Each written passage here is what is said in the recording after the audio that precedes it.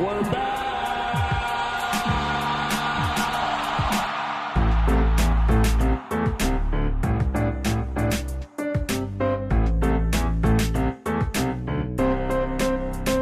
Just give me another beer.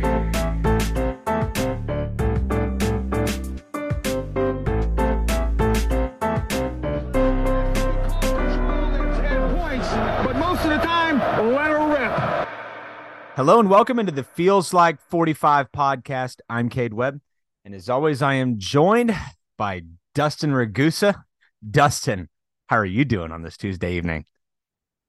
Cade, thank you for asking. I'm doing well, but as well as I can be, it's always tough after the first loss of the season. You always hope for an undefeated national championship run, but there's going to be some losses, but it's tough to get one before you even get to conference play. It is very tough, and I think, number one, you were on this for a long time with South Alabama being the best opponent on the non-conference slate.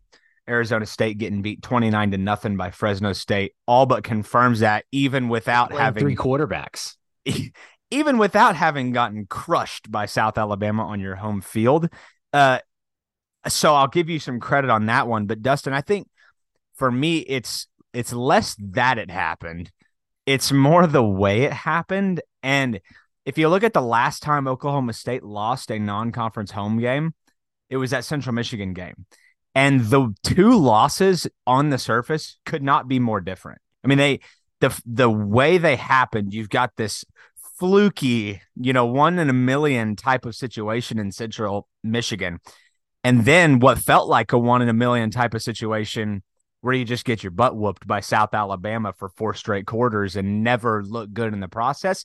Both of those felt equally unlikely, and yet here we are.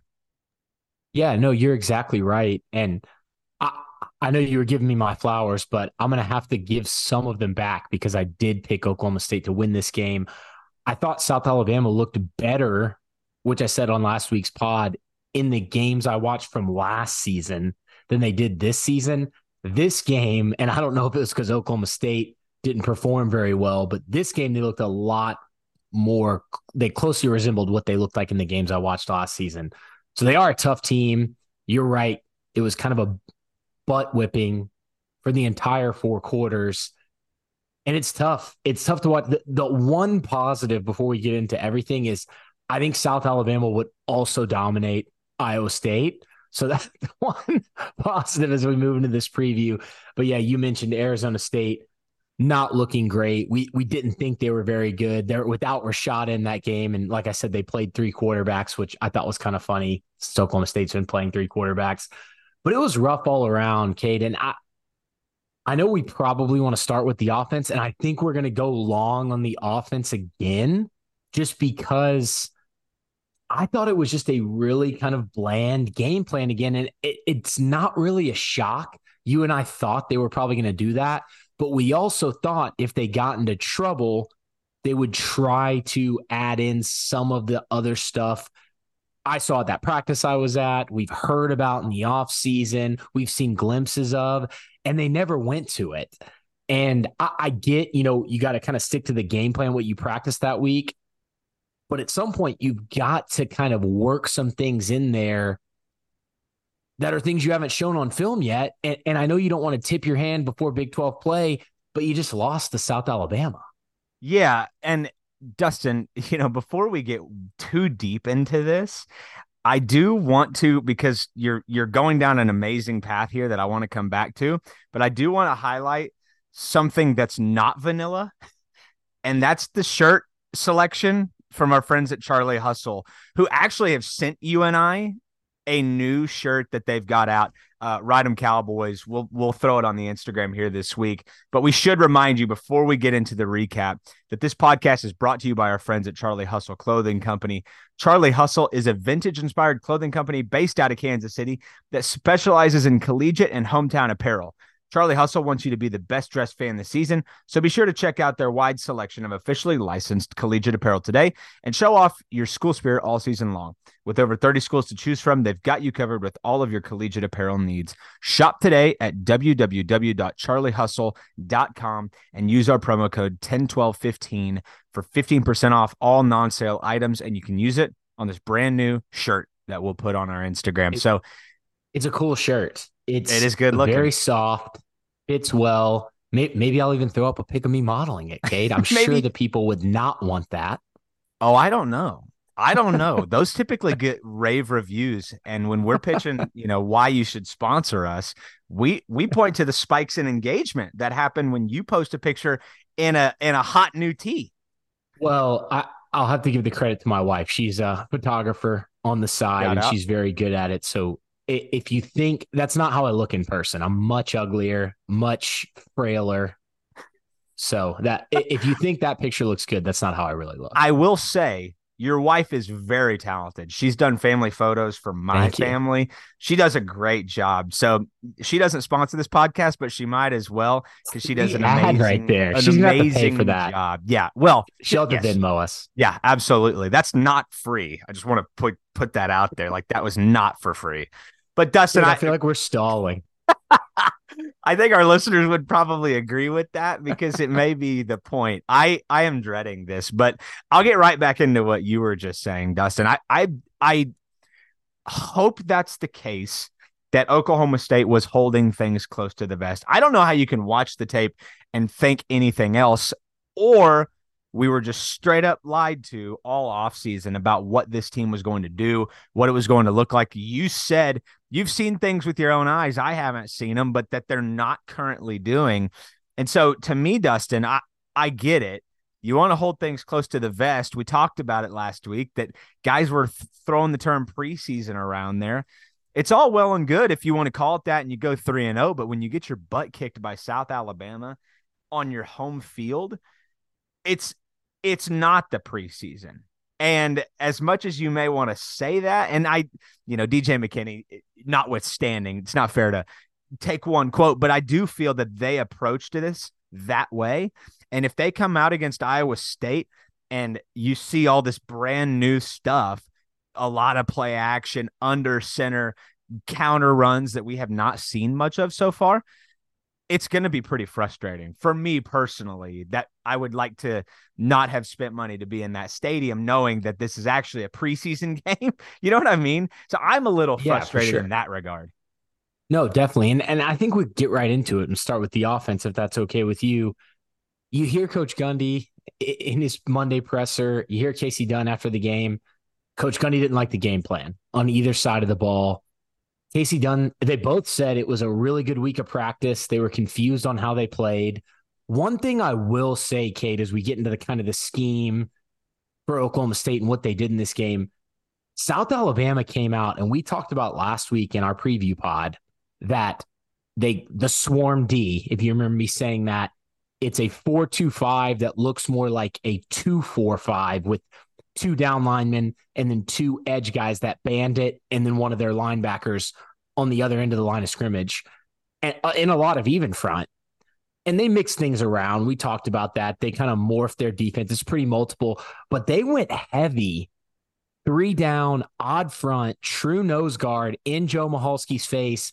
And we talked about after the Central Arkansas game, Joe Mahalski struggled with that true nose, and then in Arizona State, who runs more of an even front without a true nose guard in Joe Mahalski's face, we thought he was probably the best graded lineman that game. So you see how much a difference that kind of movement of the nose tackle, that odd front, that zero tech right in the center's face nose guard makes on the offense. And the other thing was, this South Alabama team, the reason why they kept getting shredded up in pass coverage is they're a single high, heavy man coverage team. They come out in this game, looks like single high, and then they would drop one of the safeties back, normally the boundary safety, into cover 2 and keep their cornerbacks in the flats. So both corners in the flats, 2 high safeties taking away the deep ball, and then they were kind of dropping one of their other safeties or other linebackers into that middle hole area, almost like a Tampa 2 or inverted Tampa 2. So we talk all this about Oklahoma State not playing their hand, saving it for Iowa State. South Alabama looked to be saving it for Oklahoma State. Wow. Yeah, it's a fantastic breakdown, Dustin. And it backs up some of the things we know, at least I noticed in the stadium. There was a lot of times where it felt like South Alabama had Oklahoma State schemed up pretty well. There were a few times where I noticed that, and I noticed this more when Gunner was in the game at quarterback, where it looked like you had single coverage on an outside receiver with press man. So in theory, you should be able to go deep. And by the time Gunner's eyes got back down to the center, the cornerback was taking a couple steps back where it's really not press man. It's really a zone coverage that they're dropping into. And it seemed like Gunner really struggled with that. But it also seemed 100% like they saw something on film and they thought, this is what we're going to do, because it was almost like you could read the cadence of it when it was going to happen. And it did. So, Dustin, I don't know if, that backs up some of what you saw, but I just thought South Alabama had a great plan coming in. And Mike Gundy talked a lot about shading half a man into the box. So a lot of times Oklahoma State was not. Yeah, that's that safety. Yeah, not at an advantage, which caused some serious issues. Yeah, no, Cade, you're spot on.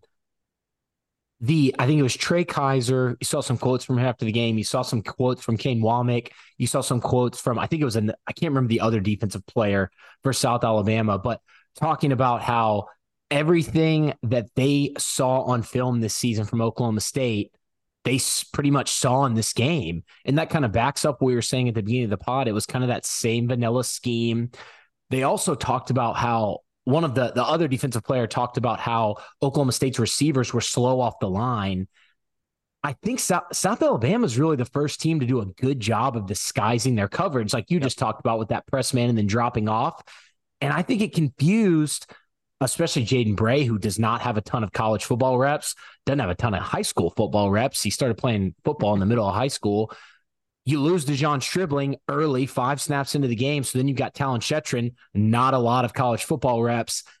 And they could tell that this disguised defense was really confusing them early on. You saw, South Alabama obviously got to the point where Oklahoma State kind of figured out what they were trying to do as the game went on. They still weren't able to put great drives together, but I don't think that was completely on the receivers getting off the snap slow. But early in the game, that was a huge issue. And I just think Casey Dunn and the players on the field were both very thrown off by South Alabama's defensive game plan. And then as they get down and they have to throw the ball, you go look at my personnel grouping breakdown, ends up being almost 50% 11 personnel, because basically Oklahoma State had to go back to, hey, we got to have at least 3 receivers on the field. We got to throw the football. 10 personnel was the second highest at 27. So you have three or more receivers on the field for 70, 80% of your snaps. And that's because they had to kind of go into this, hey, we've got to come back. The clock's running. We've got the new clock rules. And it was just all out of sorts after pretty much, honestly, you got a couple of drives stopped early in the first half, and South Alabama scored a few times. And it was kind of just chaos after that for Oklahoma State's play calling and offense. That comment from Mike in the post game and then this week in his media presser around why they couldn't run the ball frustrated me a little bit, because of the clock, because of, the situation in the game. Dustin, I mean, South Alabama was up 16-0 with only a couple minutes left in the second quarter. That is not an unwinnable situation if you're Oklahoma State. You don't have to completely abandon, at least in my mind. In my mind, you don't have to abandon the run. You're one, popped run away that we saw in the second half against Arizona State, away from being able to threaten with a scoring opportunity. So when he said it in the post game, it kind of rubbed me the wrong way, and it still does now, because that touchdown that they scored to go at 23-0, okay, now it starts to make sense. But when you say 70 to 80% of the snaps in that formation, it's like, well, that wasn't 50% of the snaps in the first half. So it just doesn't completely add up to me that's why they abandoned the run. Dustin, it felt like they just could not do it. Yeah, no, I agree with you. And it kind of shows as they had to continue going back to these plays and not really pulling anything new out. You see Bowman and Gundy's personnel breakdowns, Right. and they're almost identical with the 10 and 11 personnel. Bowman with 53% 11 and 16% 10, and Gundy with 51% 11 and 22% 10. So it ended up working out like that. And you're like, oh, well, they finally started calling, to your point, they finally started calling the plays similar. And that's not really what happened. Nope. And why, you have to have the context, not just our podcast, but you have to have somebody explain these tables after, because if you just look at it, you would think that. Cade, a couple of other things I wanted to throw at you and get your take on that I wrote down. I call these notes for Cade. They have their own section. I'm They're a little they're all spicy scheme tonight. I'm related. trying not to. I'm just a little frustrated, so I'm excited for this. No. So I talked about South Alabama liking to blitz. They almost didn't blitz at all. I had like 4, 5 or more pressures. Now PFF, I think, had like 6 total blitzes, 6 or 7, but they're counting if they're sending a guy from the second level is what I've come to figure out. I tried to count it like that, and I got to a closer number to PFF. So like the first play of the game for Oklahoma State, USA sends their boundary corner straight at Bowman. Bowman smartly recognizes it instantly and rolls out to his right and quickly makes a throw. But outside of, bringing an odd fourth man, a guy from out of nowhere as a fourth guy, they didn't bring much pressure. And I still thought Oklahoma State had issues blocking 3 and 4 man rushes with 5 guys. Did you? Yeah, I did. Yes. Here's what I'll say about that. I thought they had issues blocking. I felt like it really became obvious, and this is not the Pile on Gunner podcast. I don't want it to be that. The whole team and coaching staff is deserving of this, lack of credit that I'm going to give them. But it was very apparent when Gunner was in the game that the offensive line's issues that they had were magnified. Dustin, he takes a long time to get through his progressions when he does. And then he holds on to the ball too long. And by the time that it's time to get rid of it, that defensive line has taken advantage of a not great offensive line. And he's trying to work up the field when the defensive line is, swallowing that pocket. So I felt like a lot of those sacks were not just on the offensive line, but included the quarterback play in this game. The pass protection, though, I said this last week, I say it again this week, it's almost as disheartening as the way the run game blocking has gone, because last season it was not this noticeable. It seems like they've regressed in pass protection, and I don't know what that says. No, I agree with you. And speaking of passing, they had a run pass split on first down that was pretty even, 52% run, 48% pass. This was my next note for you. They averaged gaining 3 yards on first down.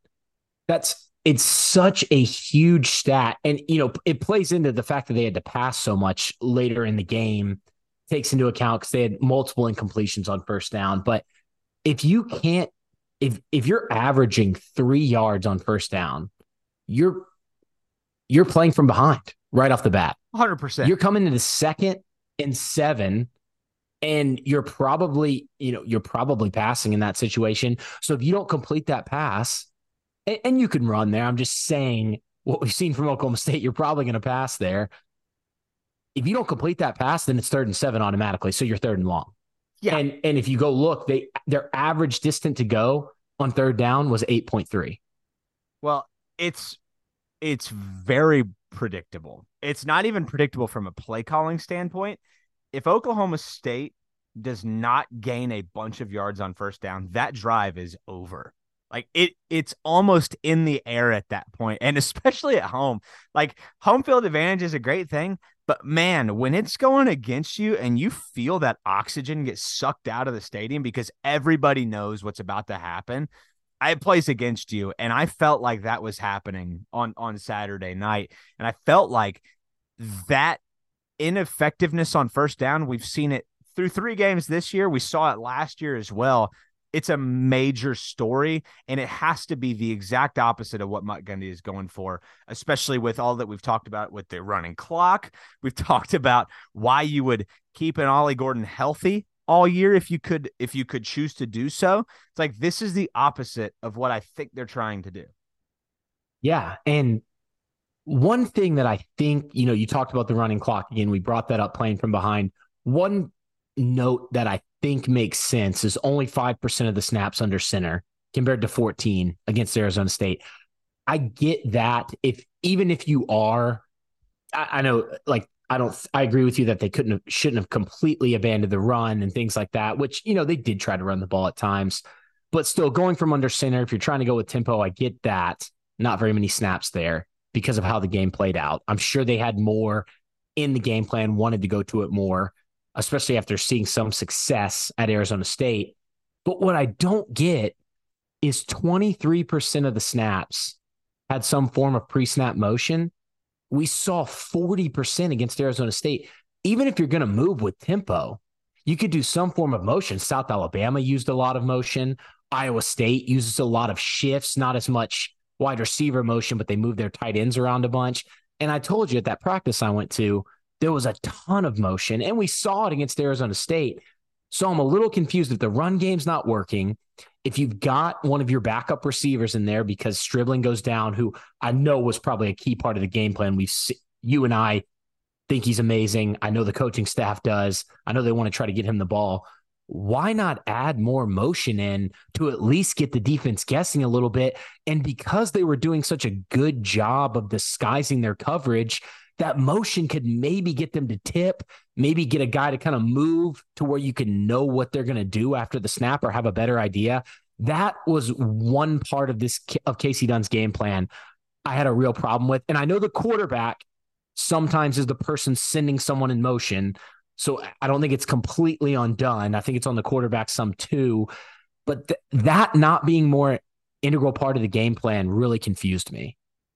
I think you're not specifically talking about like Brennan Presley or one person going in motion, but I had a conversation with some folks at the tailgate about, the way Mike Gundy, and I can't remember the offensive coordinator at the time, used Tyreek Hill.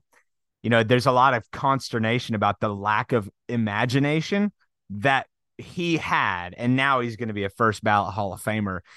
I left Saturday's game after Ollie Gordon and Brennan Presley combined for 5 touches, and the stat you just laid on me at 23% pre-snap motion, at wondering what they're doing with their best weapons. Even if you're not getting them the ball, you could be using them, specifically Brennan Presley in this case, you could be using them in more imaginative ways. If your run game's not working and your pass game's not working, well, can we flip it to Presley out in the flat from the backfield? Can we try something to make the defense think? And so to your point, Dustin, it doesn't make a lot of sense, and it feels like a little bit of a familiar spot for me as I begin to think more about this.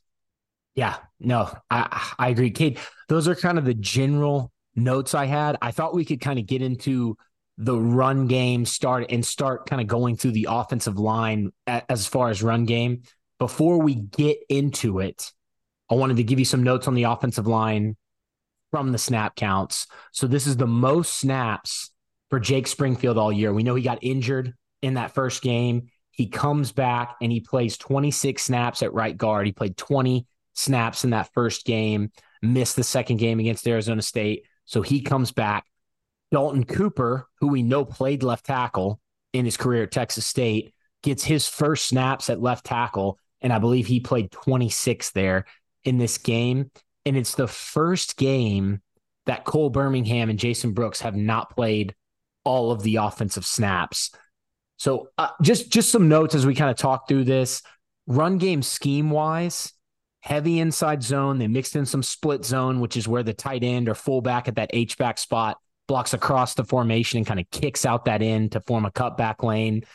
A couple snaps of mid outside zone, which is more of that stretch perimeter zone run. And then we saw GH counter, GT counter, And then the fake fullback dive toss out to Nixon for the touchdown, which is a cool play. And, we talked about video game plays, talking about mesh rail, mesh arrow. That's a video game play right there. And I like that one. 71% zone still, though, Cade. And that's 71% zone if I count everything, like QB scrambles, all of that, all those different things. So it was still heavy zone. We still haven't seen much counter at all. I had 4 counter runs, 4 scrambles, 2 draws, both QB draws, 1 toss, and 1 QB sneak. So it was still heavy zone, still a lot of the same stuff we've seen. And, I'll flip it back over to you, Kate. I know the offensive line, Preston Wilson, met with the media after practice yesterday, and he said that the offensive line met day after the game. They brought their breakfast. It wasn't a coach. The coaches didn't tell them to do this. They got together. They watched some film trying to figure out what's going wrong. I really appreciate that. But they still struggled. And my first question to you is, Kate, are they ever going to go more to the counter run game? And we know they're not going to completely shift 50-50, but are they going to start incorporating more of that? Because we've seen some of this zone stuff not really work. And I know it's not just on the offensive line. We've seen some misses from the running backs. But what do you think is the big issue here before we kind of go one by one? Yeah. I don't know. I mean, I love that the guys are having breakfast together on Sunday. The other part of me is like, maybe we put the pads on and go hit the sled. I do appreciate that, but I haven't seen much of anything in the totality of the 3 games of this non-conference slate that encourages me that once they incorporate a more counter, that's all of a sudden going to be the silver bullet that fixes this. Like, I don't think I believe that. And I hate that I'm, I feel more negative than I have in the past on this, but if it happens, awesome. But I think I'm coming to the consensus of everybody else that you see. That's like, I'm going to need to believe it when I see it, because if they go to Iowa State and all of a sudden they go counter and they run for 5.5 yards a pop on a good defense, then I will believe it. But I just, no, it doesn't do a whole lot for me. And it makes me nervous about what's going forward. And, when you ask me what the big problem is, I think it's all of it. I don't think they're very physical. I think that they lack certain elements in their technique. You and Adam, you guys could go an hour and a half on that. But I truly just, when I watch them, I get zero, recollection of the offensive lines that Oklahoma State used to have. It just doesn't look anything like it. And so that doesn't feel like scheme to me. Yeah. I mean, the only thing there were only a few things we haven't seen Oklahoma State do very much in this game. And I'm not going to talk about the ones in the passing game because we'll get to those. But, they went to 22 personnel. We hadn't seen that. 2 tight ends, 1 running back, 1 fullback. They ran GT counter. I think we've only seen that once or twice this year. We've seen GH several times with the backside guard and the tight end. But you're right. It was pretty vanilla again. It's the first game where the running backs, I believe, don't go for over 5 yards a carry on running back carries. They only had 3.9 yards per carry. And, things started kind of looking up when there was some offensive line shuffling later in the game. But early on, it was kind of the same things we've been seeing, where it was, when it was the offensive line's fault, it was kind of one key missed block that led to the running back getting stopped in the backfield. And I guess, hey, let's start, if you don't mind, let's start with Cole Birmingham. Yeah. He got pulled later in the game. He's still struggling in pass pro. It's his kick step off the line. So like his first step backwards is slow, and he's very slow after that in trying to catch up after the bad first kick step. I don't know if that's related to the knee. I'm sure that plays into it some, his bad knee injury last season that kept him out for the whole year. But I think you gotta keep him off tack. Like, he can't play tackle anymore unless he shows that he's fully back, because Cole Birmingham of old looked a little quicker than this. Yeah. And I don't want to blame it all on his knee. I think he's a better guard. We've said that on this podcast. But I think you have to give Springfield and Cooper a shot to prove that they're worse than Cole, I guess. I can't think of a nicer way to say that, because he's a liability, and you gave him 3 games, and you would hope that, and I love Cole Birmingham.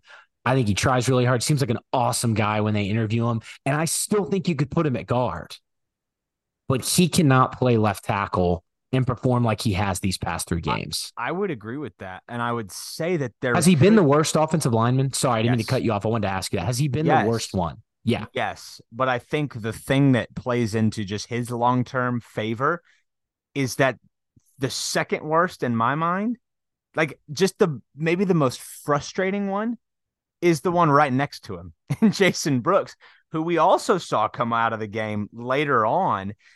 So, Dustin, I would potentially think of slotting him there, but with this offensive line, Jason Brooks is probably too good to keep off the field at any amount of prolonged time. So, yes, I would agree with you. Cole Birmingham has definitely been a disappointment. I hate that he was out all last season, and you don't want to blame it all on an injury, but there's a very clear regression. And I would agree with you on that, but he can't play there. He just can't. And the thing is, I think he's going to have trouble pulling, even from the guard spot, because he just does not look fully back, and that's not really on him. And maybe I'm misremembering, but I went back and watched some games where he played for Oklahoma State in the past, and he looked much lighter on his feet, much more agile, because that's the thing. He just hasn't been quick enough. And I know they're playing against some solid edge rushers or some fast guys that are, even some of these teams like UCA, the guys are a little bit smaller, but a little bit quicker. So if Cole can't get his hands on them, they're going to get by him. I get all that. I still don't think he has been good enough to continue putting out there at left tackle, or even right tackle for that matter. And the sad part of it is, I think he had 2 run blocks where when he was able to get his hands on somebody, he flattened them to the ground. Yeah. And then he was the issue on several runs as well. But it makes me think you could insert him at guard, but I think for now you take him off the line and see how it looks without him just for a little bit. Doesn't have to be entire game. I know they did that for the last, I think, 26 snaps of this game. I would maybe bring that into next game, kind of to your point. But you segued it perfectly. I just, I always have to continue rambling. Jason Brooks, he gets the hold call, and it looked like it was out of frustration from getting beat several times.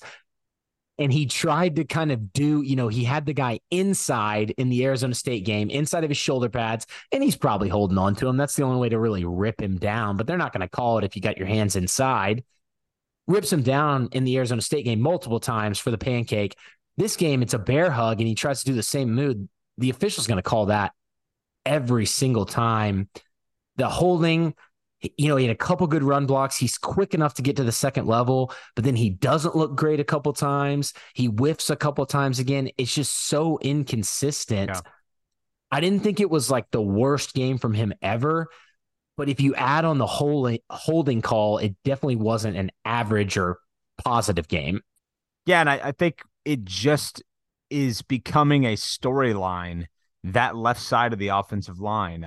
It's not like the right side's been perfect and the left side's been bad. I think totally they're not very good, but the left side has been an issue, and it's probably, Dustin, I don't want to put words in your mouth, but you and I probably felt better about that going into the season 3 games ago, right? With Cole Birmingham and Jason Brooks. Oh, yeah. There. Yeah, I'll definitely admit I was wrong on that for sure. Well, and I am too. And so to look up now and just it's just a little bit bewildering. And, there's probably, I feel like I can hear, just having been on Twitter for the last 3 days, like the people screaming in their cars at us right now. Well, like it's Charlie Dickey, fire Charlie Dickey. I don't know, guys. So I'm just calling it out right now that when we talk about these.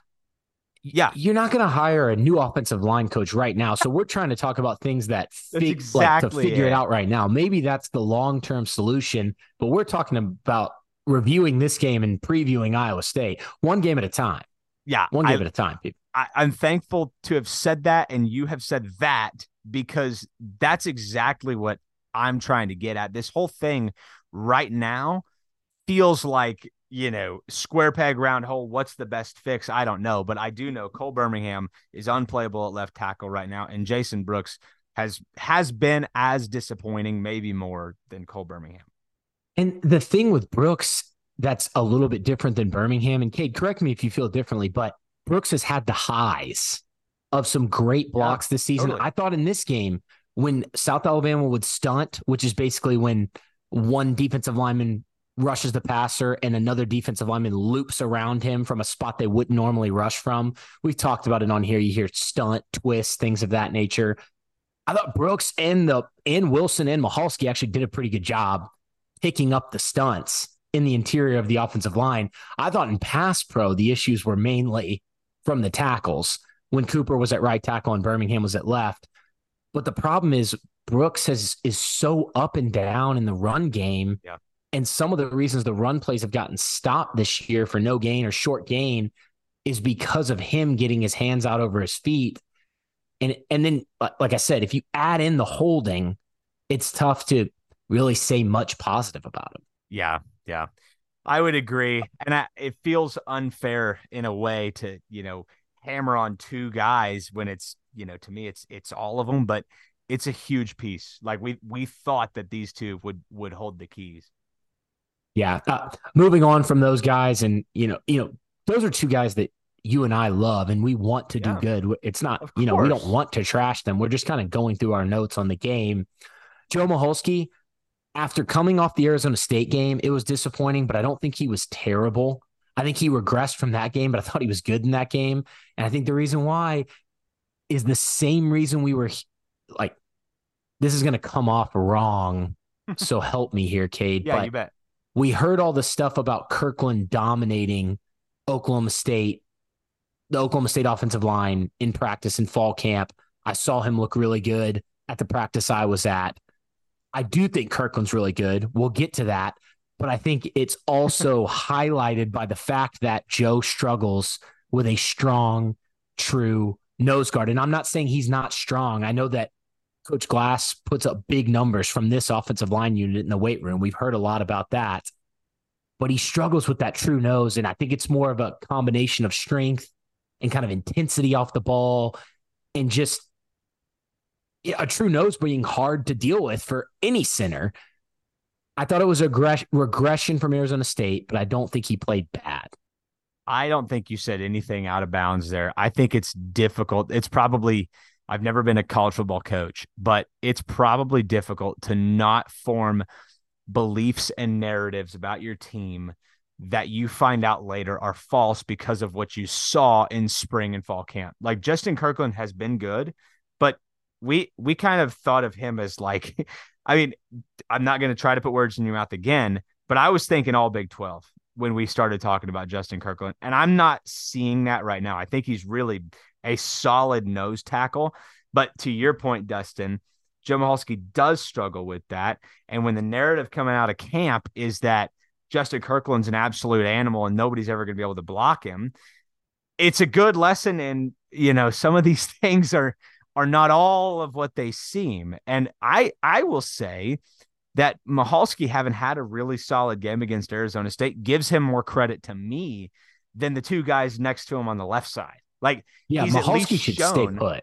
If we're going to shuffle, he should stay. Yeah, like that's exactly it. He is the center, and I would say that alone is a good thing compared to what you had on the other two guys that we just spoke about.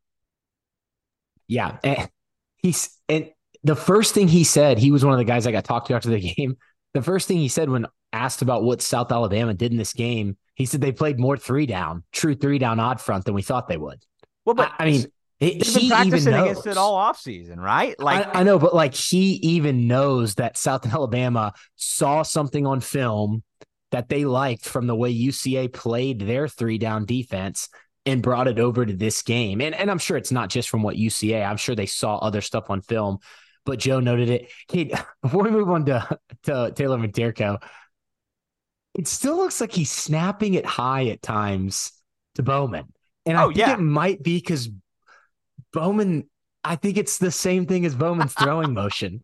Do you think he has limited mobility, or he's got just like T-Rex arms? I think he might have short arms. Wow. Is this the genesis of the Mason Rudolph has small hands all over again?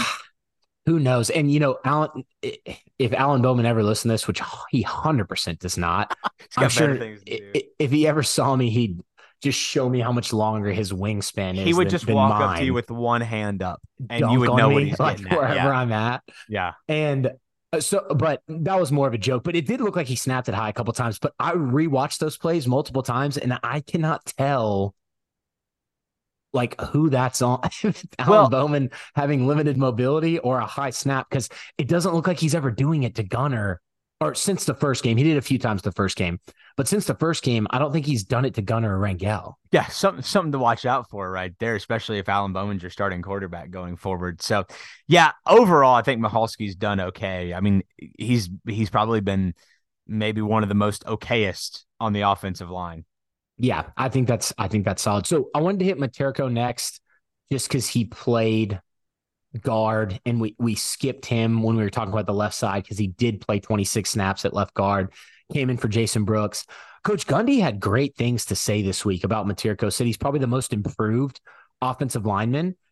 I do think he's gotten better than last year, but he still had, in that 26 snaps, I think I had him down for 2 misses that led to a not a positive play, and he only played 26 snaps. So I'm going to mark him as an okay grade, but I don't know if he's the answer there.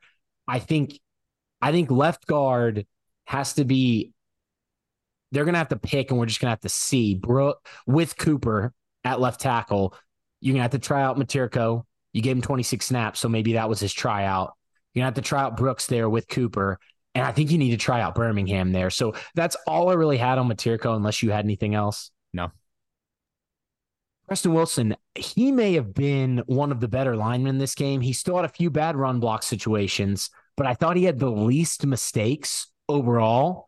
And he may have, since you have to count Cooper as both right and left tackle, because I thought Cooper at left tackle was the best lineman of the game, but you have to count his whole game because he played right tackle too.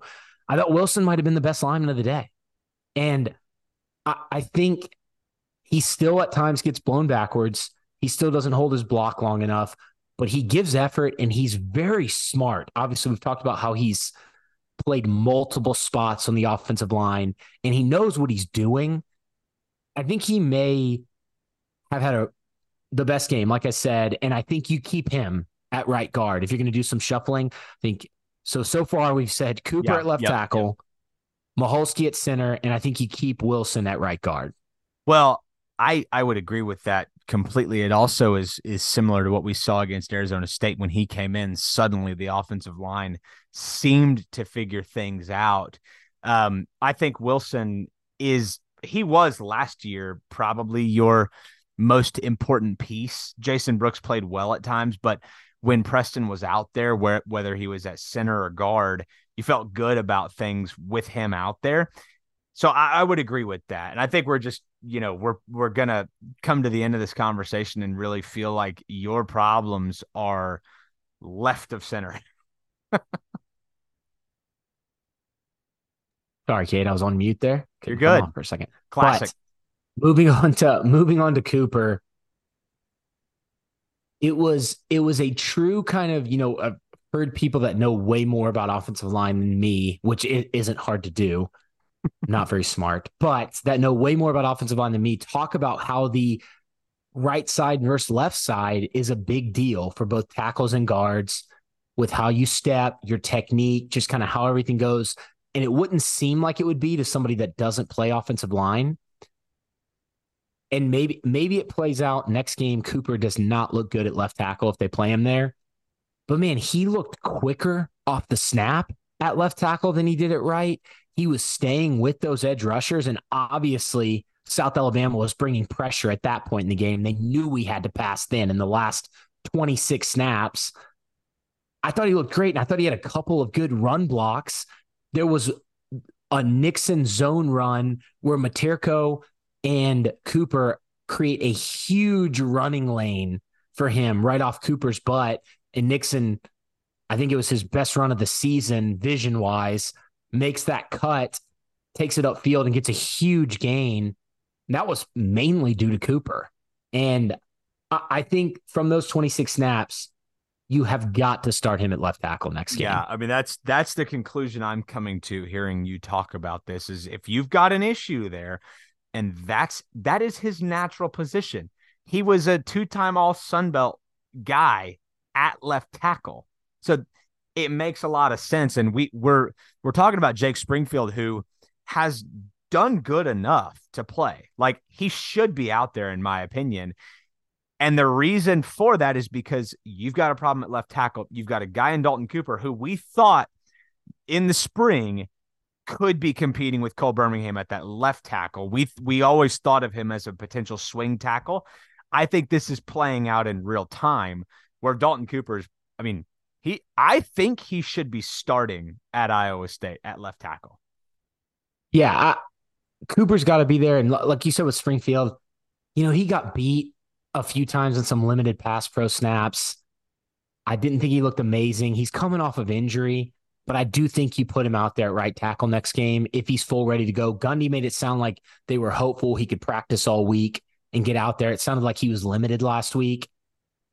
I don't love any of the options right now at right tackle, but I think Springfield you got to give him a shot if he's healthy. So really, Cade, I think next game you go out there and we can wrap up offensive line and move to running backs if you're good with that. After I kick it back to you right here. Yeah, I've got one if final. You have any issues. Maholski at center, Wilson at right guard, Springfield at right tackle, Cooper at left tackle, and then at left guard, I'm assuming they'll probably put Materko out there because of how the end of the game looked as far as blocking compared to the beginning of the game against South Alabama. But personally, I would go Brooks, since you already gave Materko a shot with Cooper, and see how the Cooper-Brooks pairing on the left side looks. And then if it doesn't work, you could try Birmingham. If that doesn't work, go back to Materko because that looked okay. That's probably how I would play it out. The coaches are much smarter than me. But I do think everything except left guard will look how we said it if Springfield's healthy. I love that. I'm going to go more holistically, as I've been sitting here thinking for the last 3.5 days about, some of this feeling of smoke and mirrors. I don't think anybody was deceiving us when speaking about, guys are popping long runs in camp. And back into the spring, we were talking about Jaden Nixon going to the house, Elijah Collins getting long runs, and we started to feel really good about the offensive line, right? Well, we've now seen, Dustin, 3 teams in a row offensively have success running the ball against Oklahoma State. I mean, LaDamian Webb had over 150 yards rushing.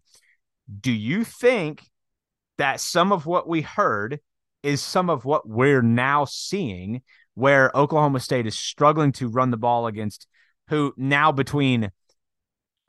South Alabama was always going to be your toughest test in the trenches offensively, but they have not ran the ball that well, like what we were hoping and what we were hearing about all season so far. Do you have any thoughts around like what took place in spring and fall being what's now happening, where you're struggling to run the ball against decent defensive fronts and teams are having success running against you, which is what Oklahoma State's offense did against the defense in camp? Yeah, Kate, it's a great point, and I don't know the answer to that. Sure. The thing that I'm most confused about is that you get down to South Alabama and you still keep kind of the same running scheme that we've seen this season, a lot of last season, with a few counters mixed in. And obviously, I'm not going to count the QB scrambles and the QB draw. You had the toss, which was interesting and new. But outside of the toss and outside of GT counter, which we actually have seen, this year, just not much. And we saw it a couple of times last year, but it was mainly in some play action stuff. You haven't really seen a ton new. You saw the split zone change, which we talked about in the Arizona State game with the tight end motioning from outside to inside. I loved that. But in this game in particular, it was almost more vanilla than the Arizona State game. And I get that they had to start passing it at the end. I get that they only ran 64 plays on offense. But do you get my point? Like 100%. It was almost like they regressed as far as scheme and interesting stuff. It's great. New stuff that we haven't put on film that could kind of maybe bust a big play. When we saw the deep scissors play action, which Adam Lunt and I talked about, that is a play we saw at practice. And Adam was like, that's a new play. Yes, it is. We see that play in the game. It almost turns into a touchdown, if not for the Bray drop early in the game. And I'm very excited in the stadium. Like, hey, that looked awesome. Here comes the scheme changes that we heard about. It's just, and I'm not expecting a complete overhaul of everything because, Casey Dunn's been with this team for a while. Stuff's worked in the past that we're not just going to go away from. We talked about the Y cross route concept, but it was almost like they didn't try anything in this game, even when they were down. And that was frustrating to me. And kid, I'm not one to jump on Casey Dunn. Nope. And I feel like unless something changes next game, maybe you do start to have to kind of critique him a little bit more, or we do. Sorry, I know a lot of fans do, but we do, because there's no way this was the plan coming into the season. And it wasn't at the practice I was at. Right. So it's kind of blowing my mind. If they come out in Iowa State, though, and change things up just even a little bit more, then, I'm back to kind of seeing what they were doing. I still don't think you should have done it and taken a loss to South Alabama. But if they keep it like this at Iowa State, and if it's because of the quarterback rotation, that's even dumber. But I'm going to be really frustrated, and I'm already kind of getting there. Yeah, I am too. And I think I'll say this is what I love about this podcast and talking with you is like, that's just a theory that I've got in my head is like what happened in camp and what we heard about is just like what's happening playing out in real life right now, but you're not on both sides of the ball. And so, no, I really like that, Dustin. And I'm frustrated too. And I think that's an important thing to note is like, we are, I mean, shoot, I don't even know if we need to note this, but I'm going to. This isn't fun. Like, this is not fun for me to get on here and feel like I've got to, call out these things, but I do. And it's how I feel. It's how you feel. And so, no, I appreciate you letting me kind of, run that past you. Yeah. So, no, it was a great call out. Moving on, and to be fair, I'm sure I'll mention this again. I do think what we said last week, I think they were trying to keep it vanilla in the non-conference and it backfired on them. And we said that could happen. I personally expect, and maybe I'm dumb, I am dumb. And I'm sure people, when I say this, are going to be like, you're dumb. I expect to see some new things against Iowa State. And we'll talk about it more when we get to the quarterback situation. But Dustin, you're not dumb. Let me just come right out and say that. You're not dumb. Running backs, Ollie Gordon, 43% of the snaps. That's the same amount he played at Arizona State percentage-wise.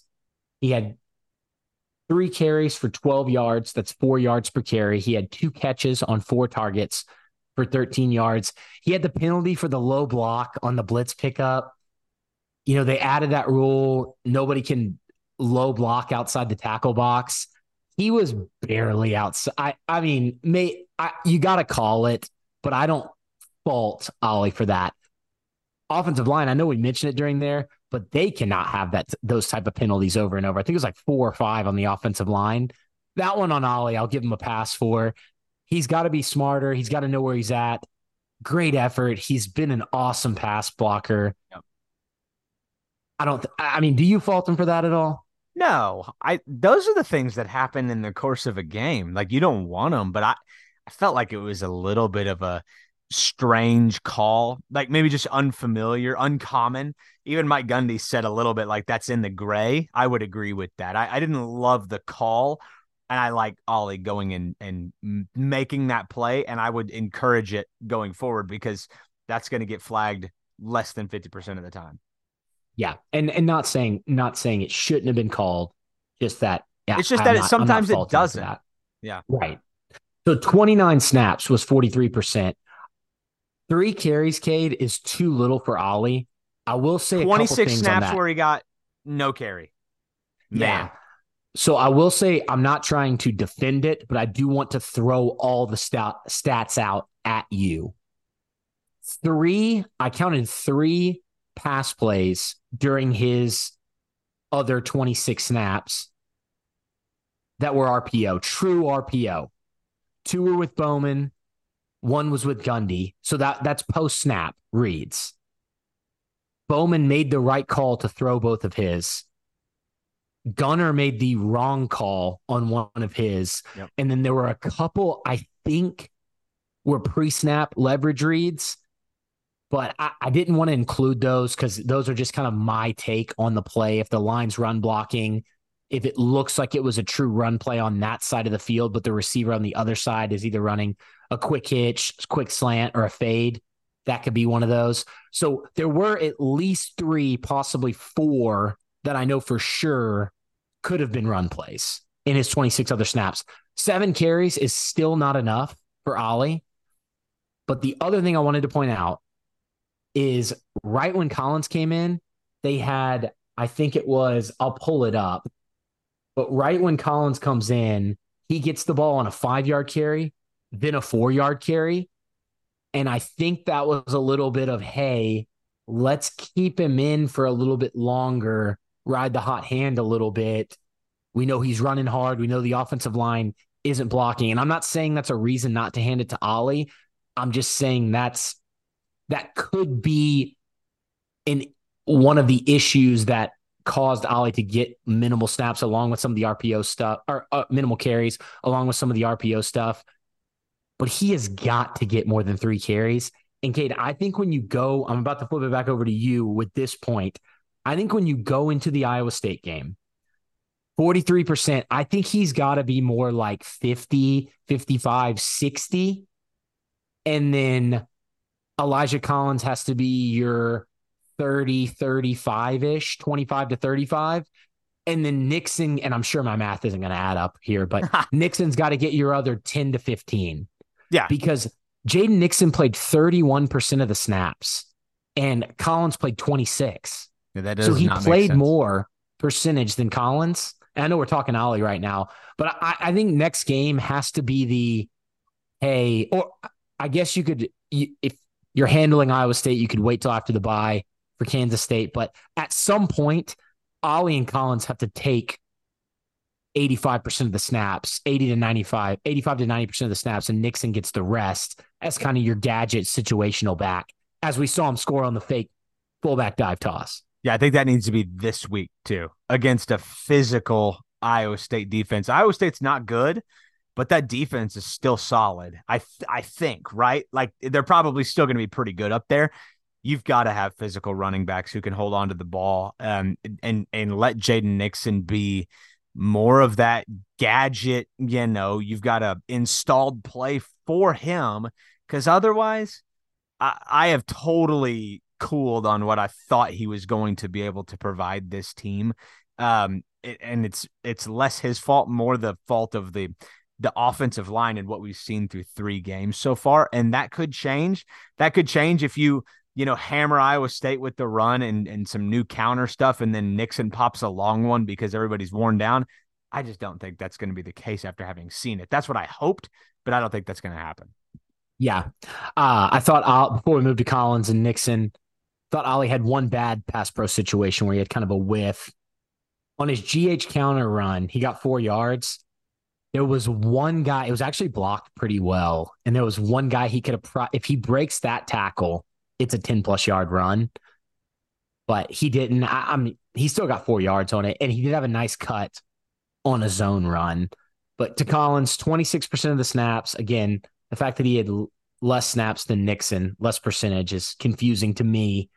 9 carries, 31 yards, 3.4 yards per carry, no receptions. He had a really nice run on GT counter, very powerful, just continued moving his feet. We talked about how he's got the good balance, the powerful lower body. I thought he was decent. I thought he was good in pass pro this game. And I've written this note every single game. He is such a good running back 2 to Ollie's running back 1. Yeah, fully agree with you on that. He hasn't done anything to me to warrant less time.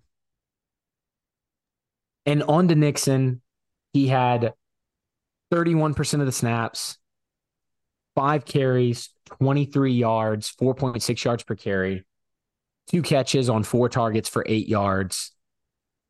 But Kate, it's kind of the same stuff. First run of the game, I thought he had a running lane to the field side. You can go back and watch. It's the very first run of the game. Cut back. It's blocked. It's actually blocked okay to kind of the play side. But South Alabama had numbers because they had their bandit, defensive end, Jamie Sheriff, number 10. He's not blocked because we didn't have enough guys to block him. So he's standing there. There is a hole, but he's able to kind of jump it. Where on the other side, Quentin Stewart was the H-back to the field side. He blocked up on the linebacker. The right side of the line blocked well. Nixon had the ball in time to be able to see that. And it's not even really a cut back. It would have just been kind of backside run. And he doesn't see it. And if he makes that cut, the boundary, I think the Husky linebacker, Yam Banks, was the overhang. But he's, 6-7 yards away from him. I think Nixon gets at least 6-7 yards on that run. Instead, he gets 0. He basically runs right into Sheriff. And that's just I think that's kind of been the story of the season for him, running zone and running counter, anything where he's not able to kind of get a full head of steam out to the perimeter. Yeah, it literally seems like he needs to be able to get through untouched and already at full speed. Otherwise, there's not a lot going on. And I think it's why you and I have arrived at the conclusion of it's Ollie 1, Collins 2, and Nixon's got to be, at least to me, something a little bit more imaginative, because to me, like he may be a better fit in a slot type of situation where you motion him into the backfield, or like at this point, I don't think he can be your running back out of the backfield. I just don't think so. And in pass pro, he had a bad pass pro situation on Bowman's interception. I thought he had a good block later in the game. He got the check down twice with one guy in space. Yep. And this is your speed guy, your agility guy, and he's not able to make him miss. I thought he had some bad vision on a later zone run. It was just kind of tough. And, outside of his 16-yard run, which it's hilarious we're talking about him like this, and he had the longest run of the day and the touchdown. Outside of that 16-yard run that I talked about earlier when they made the switch with Matirko and Cooper into the game on the left side, and the GH counter run from Collins that I talked about, the powerful run, Oklahoma State had no other runs go for more than 5 yards on the day. And they only had one run for 10-plus yards. This was the issue last season. They weren't able to break any long runs. Yeah, and that's why that's really the main frustration for me, is that the things that were evident last year are squarely in your face again this year. And, the question then becomes, what did you do to fix that? Did you do the bare minimum to try, or did you actually fully commit to fixing this? Because I'm starting to wonder.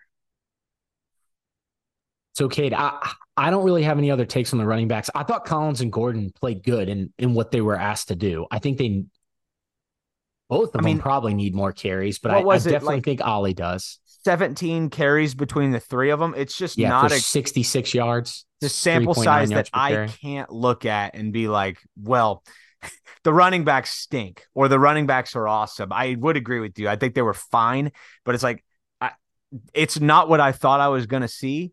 And it's at such a smaller sample size that it's just still difficult for me to evaluate them. Yeah, if you take out the sacks, you had 126 yards total rushing which is 5.0 yards per carry. But the problem with doing that is you had 45 yards come off of true scrambles. Well, right. If you're not going to count the sacks, it feels weird to count the scrambles in that. We haven't had that this year. That's why I haven't had to make that note. Right. But that's why I break scrambles out when I put the Twitter thread, because that needs to be shown. I would agree with that. And what it also, I think when you do that, and this is what numbers do to you in a business sense, if you don't know the full picture, you can absolutely go down the wrong path. Where it's like, well, we need to get the quarterbacks running more. Well, those are sometimes mostly broken plays that are not always the offensive line's fault. Like it's even like a quarterback making a decision where it's like, I got to go now, and you really didn't have to. So the whole thing is just like a little bit of a mess to try to really break this down. Yeah, I mean, and if you take out the sacks and kneel down for USA, they had like 290 yards rushing, 280 yards rushing. So right. Oklahoma State only had 208 yards of offense on the day, total offense. That kind of gets back to what I was saying about like OSU's inability to run the football. And that's like some cognitive dissonance between what happened at camp and now. It's like, this is what's playing out. 280 rushing yards. That's insane. Yeah. And I don't even think we've said the final score. It was 33-7, by the way. If you weren't watching, I wouldn't blame you. I mean, honestly. So, Cade, let's go, like, if you're cool with it, like we did last week, we'll do quarterbacks, then we'll talk receivers and tight ends to kind of wrap it up, because not as many notes on tight ends and fullbacks. The fullbacks actually only played, I think, 17 snaps total. It was their least of the season, so not a ton of notes on them. I know we've normally gone quarterback order of discussion. We've talked about them, about who played first, but I think we should start with Gunnar this time because he played so many more snaps than everybody else. Is that good with you? Yeah, that's fine. So he played 43% of the total. Sorry, say 43. Sorry, 57% of the total snaps in this game. Bowman played 29. Rangel with the 9 snaps only played 13. So that gets you to 100%. Before this game, no quarterback had played more than 37%. And the range had been between 37 and 30 for all three every game. So this was the largest disparity between each quarterback for percentages, and the highest percentage for any quarterback, and over half of the snaps went to that quarterback. So that's 39 plays. That's including the penalties. That's how PFF does it. 37 plays total that weren't penalties for 133 yards, 3.6 yards per play. He was 9 for 18 passing for 64 yards, no touchdowns, no interceptions. Pretty even run pass split for him as far as plays ran. He had 11 running back rushes for 50 yards for 4.5 yards per carry. Highest percentage of, and he had the highest percentage of snaps with Nixon. Bowman actually had the highest percentage of snaps with Gordon this game. Most of those came in kind of the first 2 drives. And Gunnar was 3 for 8 on third down. Kate, I want to throw it back over to you, but I do think, and this is going to sound like sarcastic when I say it, but the one positive I think from the quarterback situation that you can take away, and it's not truly a positive, it's definitely not a positive for Gunnar Gundy, but I think that he's the first QB, and I get the offensive line had issues protecting. Coach Gundy and Casey Dunn said as much. I get that the receivers had some trouble running routes against zone coverage, against the disguises. Talked about South Alabama saying they were slow off the line. But because he got 57% of the snaps, because he played 37 of the 64 plays, I think that you were able to gather from this game that he's probably not the guy going forward. And I know Coach Gundy said they're probably going to keep their QB rotation going into Iowa State. But for me, and there's people, the coaching staff's much smarter than me, but it's you and I on this podcast. I don't think until Bowman and Rangel get to play 50+% of the snaps, I don't think Gundy should get Gunnar should get another full series besides some, kind of JW Walsh special packages, which I'm fine with that. But I don't think he should be given another shot until you give Bowman and Rangel 50% plus of the snaps. Is that fair? It's 100% fair because this was not fair. If you looked at the way this has gone through the last two games, this was not fair to a guy like Garrett Rangel. So I've tried to go in eyes wide open to this 3-quarterback mess, which it now is officially a mess. And Dustin, you were much more amicable than I think I want to be about this, because if I'm Garrett Rangel and I'm sitting there watching that, what's going through my mind? Like, was I told that I'm about to get, what did you say he had? 9%? What was his percentage? He only had 9 snaps. And 9 snaps. To caveat that, Cade, we were told Gundy said he missed a practice, he was sick, and we've heard some rumors that we cannot confirm that he might have been more sick than Gundy led on to. But no, it's still, your point is well taken. I'll throw it back to you. That's fair. If it's Gunnar or if it's Garrett, great. I would also say the exact same thing for Alan Bowman. Like, it doesn't have to be Garrett in this case. If I'm Alan Bowman and I got 23% of the snaps or whatever that number ends up being, I'm also wondering, why is my leash so tight where I got yanked at Arizona State after we scored a touchdown? And this with Gunnar seems to be a little bit more flimsy, where we're going to throw him an extra series because the one at the end of the half was a little bit, he only got a couple of snaps. When it was a 3 and out, though. When the numbers shake out to 57% of the snaps, it's not even. And what this did is now what I experienced in Boone Pickens Stadium was everybody in the stadium picking a side that I think is maybe the most toxic environment I've been in Boone Pickens Stadium, simply because of that. Like, you've played this out in public for everybody to see, when I think you arrived at what you already knew. We saw this last year. You didn't need 57% of the snaps against South Alabama to figure this out. Yeah, and Kate, that's what we talked about in the last podcast. I think Gunnar, I watched him in high school. I think I watched 5 of his games to do the Twitter breakdown on Gunnar Gundy, who I knew was coming here anyway. I normally do it for every quarterback, though, so I wanted to do it for him. Thought he looked really good. He had a very good career at Stillwater High. I've gotten to watch 2 full practices, one from his very first year and then one from last year, this year. And we saw him play last year multiple times. I didn't think going into the season, until Mike Gundy said all 3 were going to rotate in, until we saw it in the first game, I didn't think that he should be in the QB competition. No shot at Gunnar, just based on talent alone. However, I do think I was a little bit wrong in the fact that I think he looks much improved from where he was at last year. Even from what I saw from that one practice this year, he looks much calmer. He's obviously a really good runner. He scrambles well. He can get into the open field. He runs that QB draw play better than, Spencer Sanders, maybe even better than Spencer Sanders ran it, because I think I pointed out on Twitter multiple times when I think Sanders made the wrong read there, even though Sanders was great at it.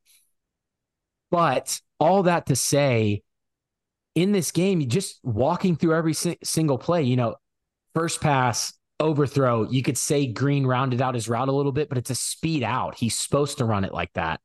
Check down, where if you go back and look at the video on the check down, he looks to the middle of the field, but we can't see it.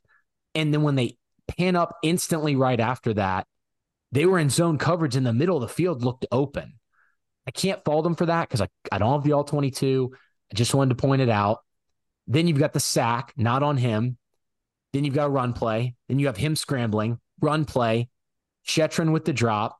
Then I have a throw into coverage, a miscommunication with Presley, QB draw, sack, run, terrible throw to Shetron, scramble, wrong pre-snap RPO read, which I sent you a video of, quick screen RPO, maybe the worst throw of the entire season, including Bowman's interception, because we know that was miscommunication, to Bray, where it was 3rd and 2. Ollie, the check down was open, and one of the crossers, I believe it was Shetron, was open at the yard marker, not to mention that Gunnar had just scrambled in a similar pocket situation early in the game or earlier on the drive when the middle opened up. That happened as well, and they only needed 2 yards.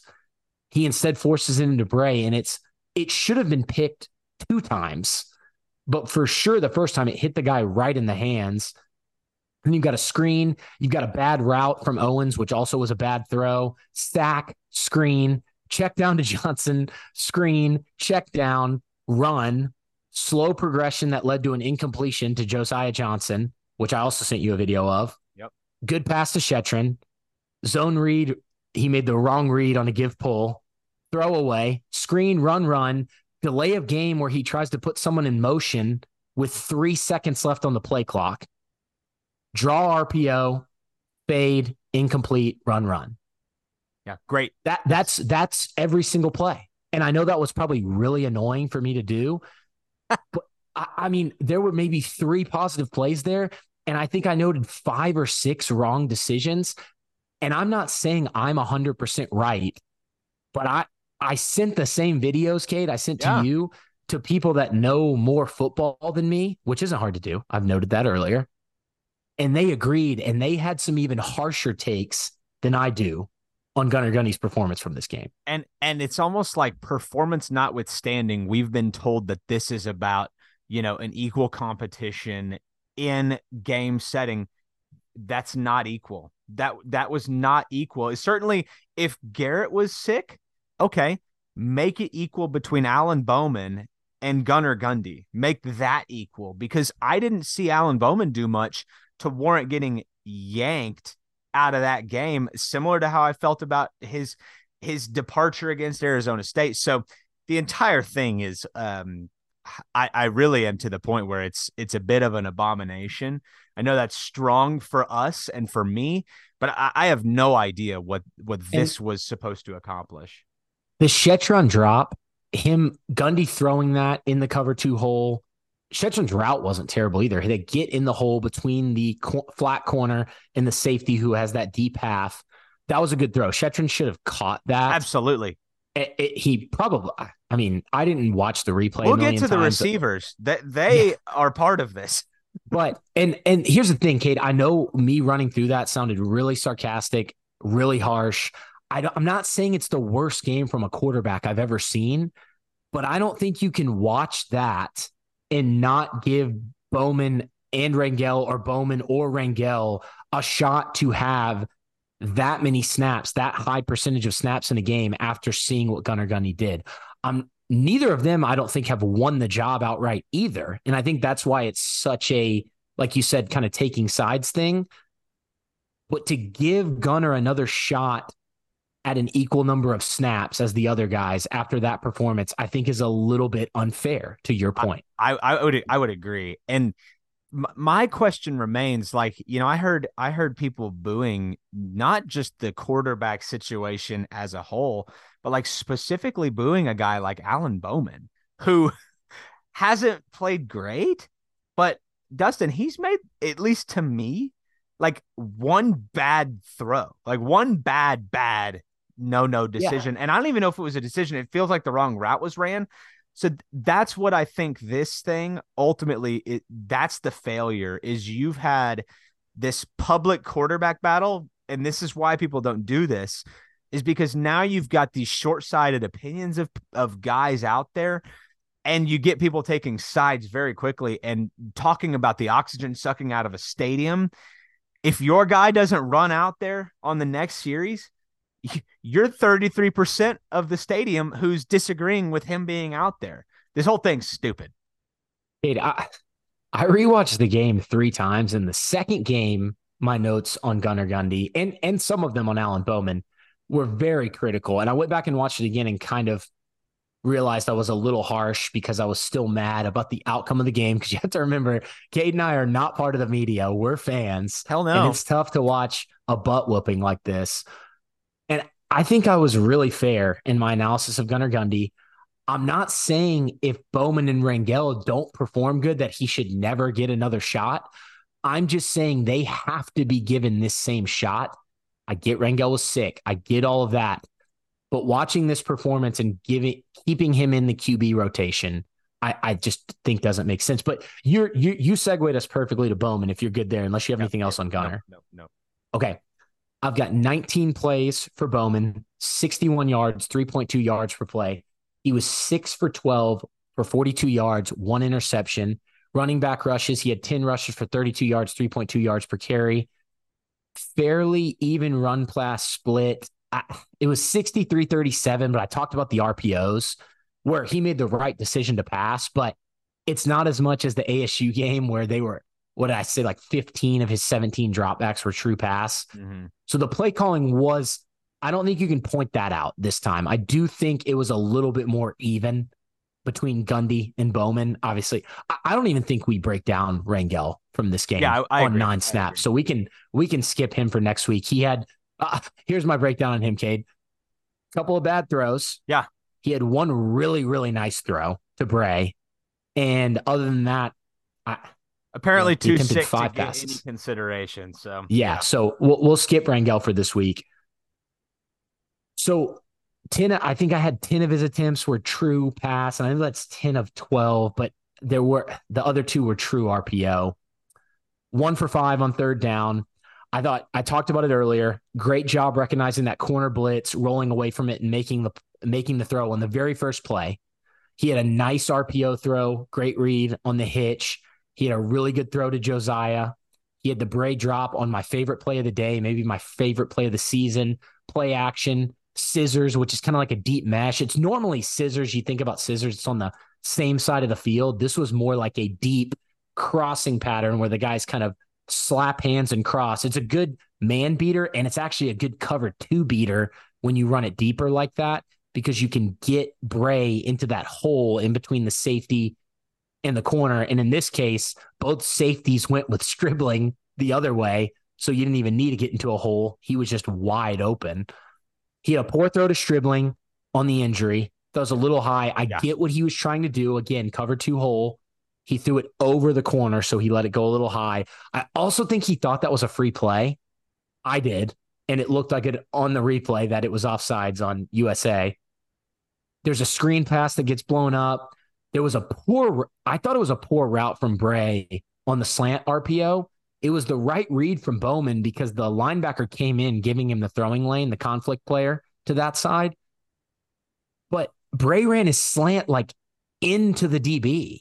He should have broken that off, which I think was kind of the same thing Shetron should have done on the interception, which Shetron talked about it, Dunn talked about it, Gundy talked about it. All 3 of them blame Shetron.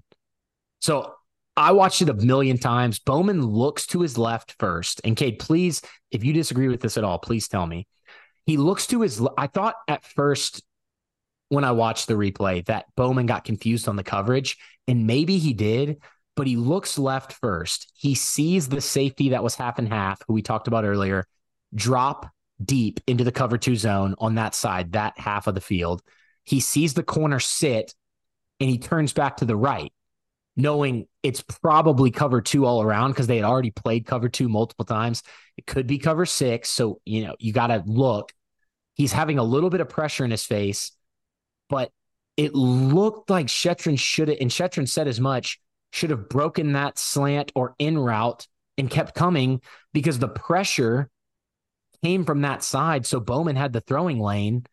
But because Shetron kept going upfield, the corner sitting right there in the flat, and Bowman threw it literally right to him. Mm-hmm. Yeah, no, that's what I saw. I mean, it's not unimaginable too with a young guy like Talon Shetron. Like my first thought was that's on Shetron because he's the young guy of the 2, and that's the way I feel after having seen this.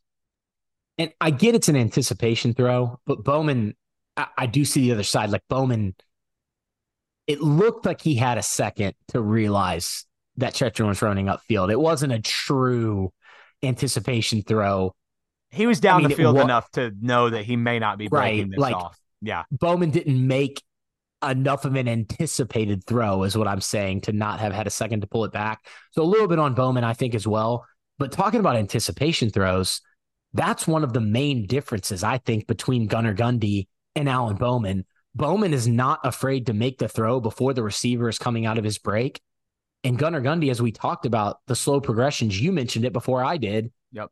I think that's one of his biggest weaknesses that I haven't really seen talked about in a lot of spots. And I'm not calling anybody out for that, but I think it needs to be talked about because it led to some almost interceptions, like talking about that Josiah Johnson one. Yep. And that one's not really anticipation. That's more anticipating the coverage. But I didn't think Bowman was bad. I didn't think he was great. He looked awesome on that first drive. And I think that drop seemed to kind of hurt his confidence, which I think is what happened earlier in the season. Being honest, yeah, it would hurt my feelings if I'd been sitting through this, situation at quarterback, and then your receiver gets a nice play call. By the way, schemed up. That opening drive did exactly what Casey Dunn was trying to get it to do, and your guy just flat out drops the ball, which is a thing with Jaden Bray apparently. So yes, I would totally imagine that it shook Bowman a little bit. It actually, Dustin, I felt like when it happened, it's like, well, circle that one, but I didn't know it was going to be a 33-7 type of game that it ended up being. It just, the whole thing went away from him after that. Yeah. It's just, I don't think Bowman won the job in this game by any means. And I'm not trying to say that by my critiques of Gunnar Gundy. I think Gunnar Gundy should lose a chance to kind of be in the rotation next game. And I don't know if it's going to happen. We'll give Alan Bowman 57%. Let's do that next week. That's all I'm saying. That's all I'm saying. And, they don't have to do what we say, Cade. We're just two guys on a podcast. I just thought it was fair. I just thought we were calling out what's fair. And that's kind of, I think I went through all of Bowman and Rangel and Gundy's pass plays. So I'm good there, Cade, if you want to do receivers and kind of wrap up the offense. If we don't, I'll probably piss somebody off. So, yeah.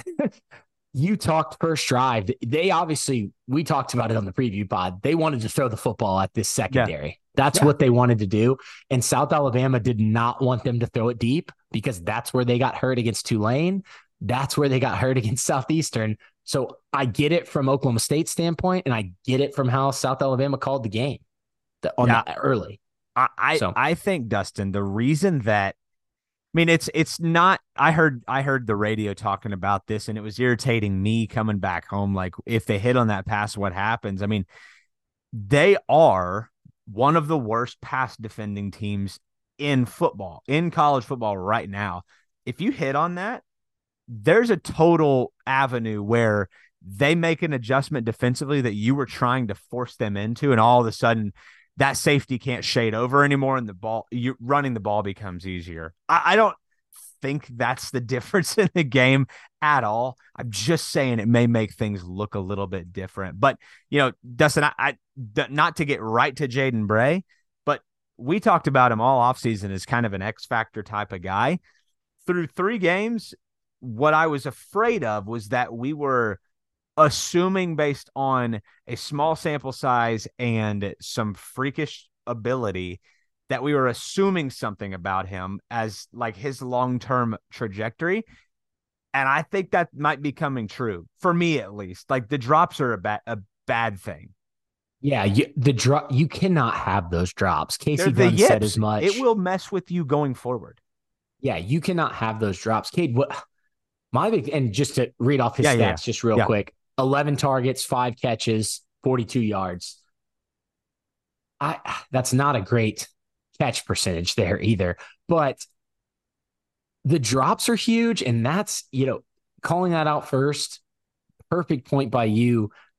I thought he looked uncomfortable running routes against zone coverage, which is funny, not funny in a good way, but we talked so much last year about how Bryson Green and Braden Johnson could not run routes and get separation against man coverage.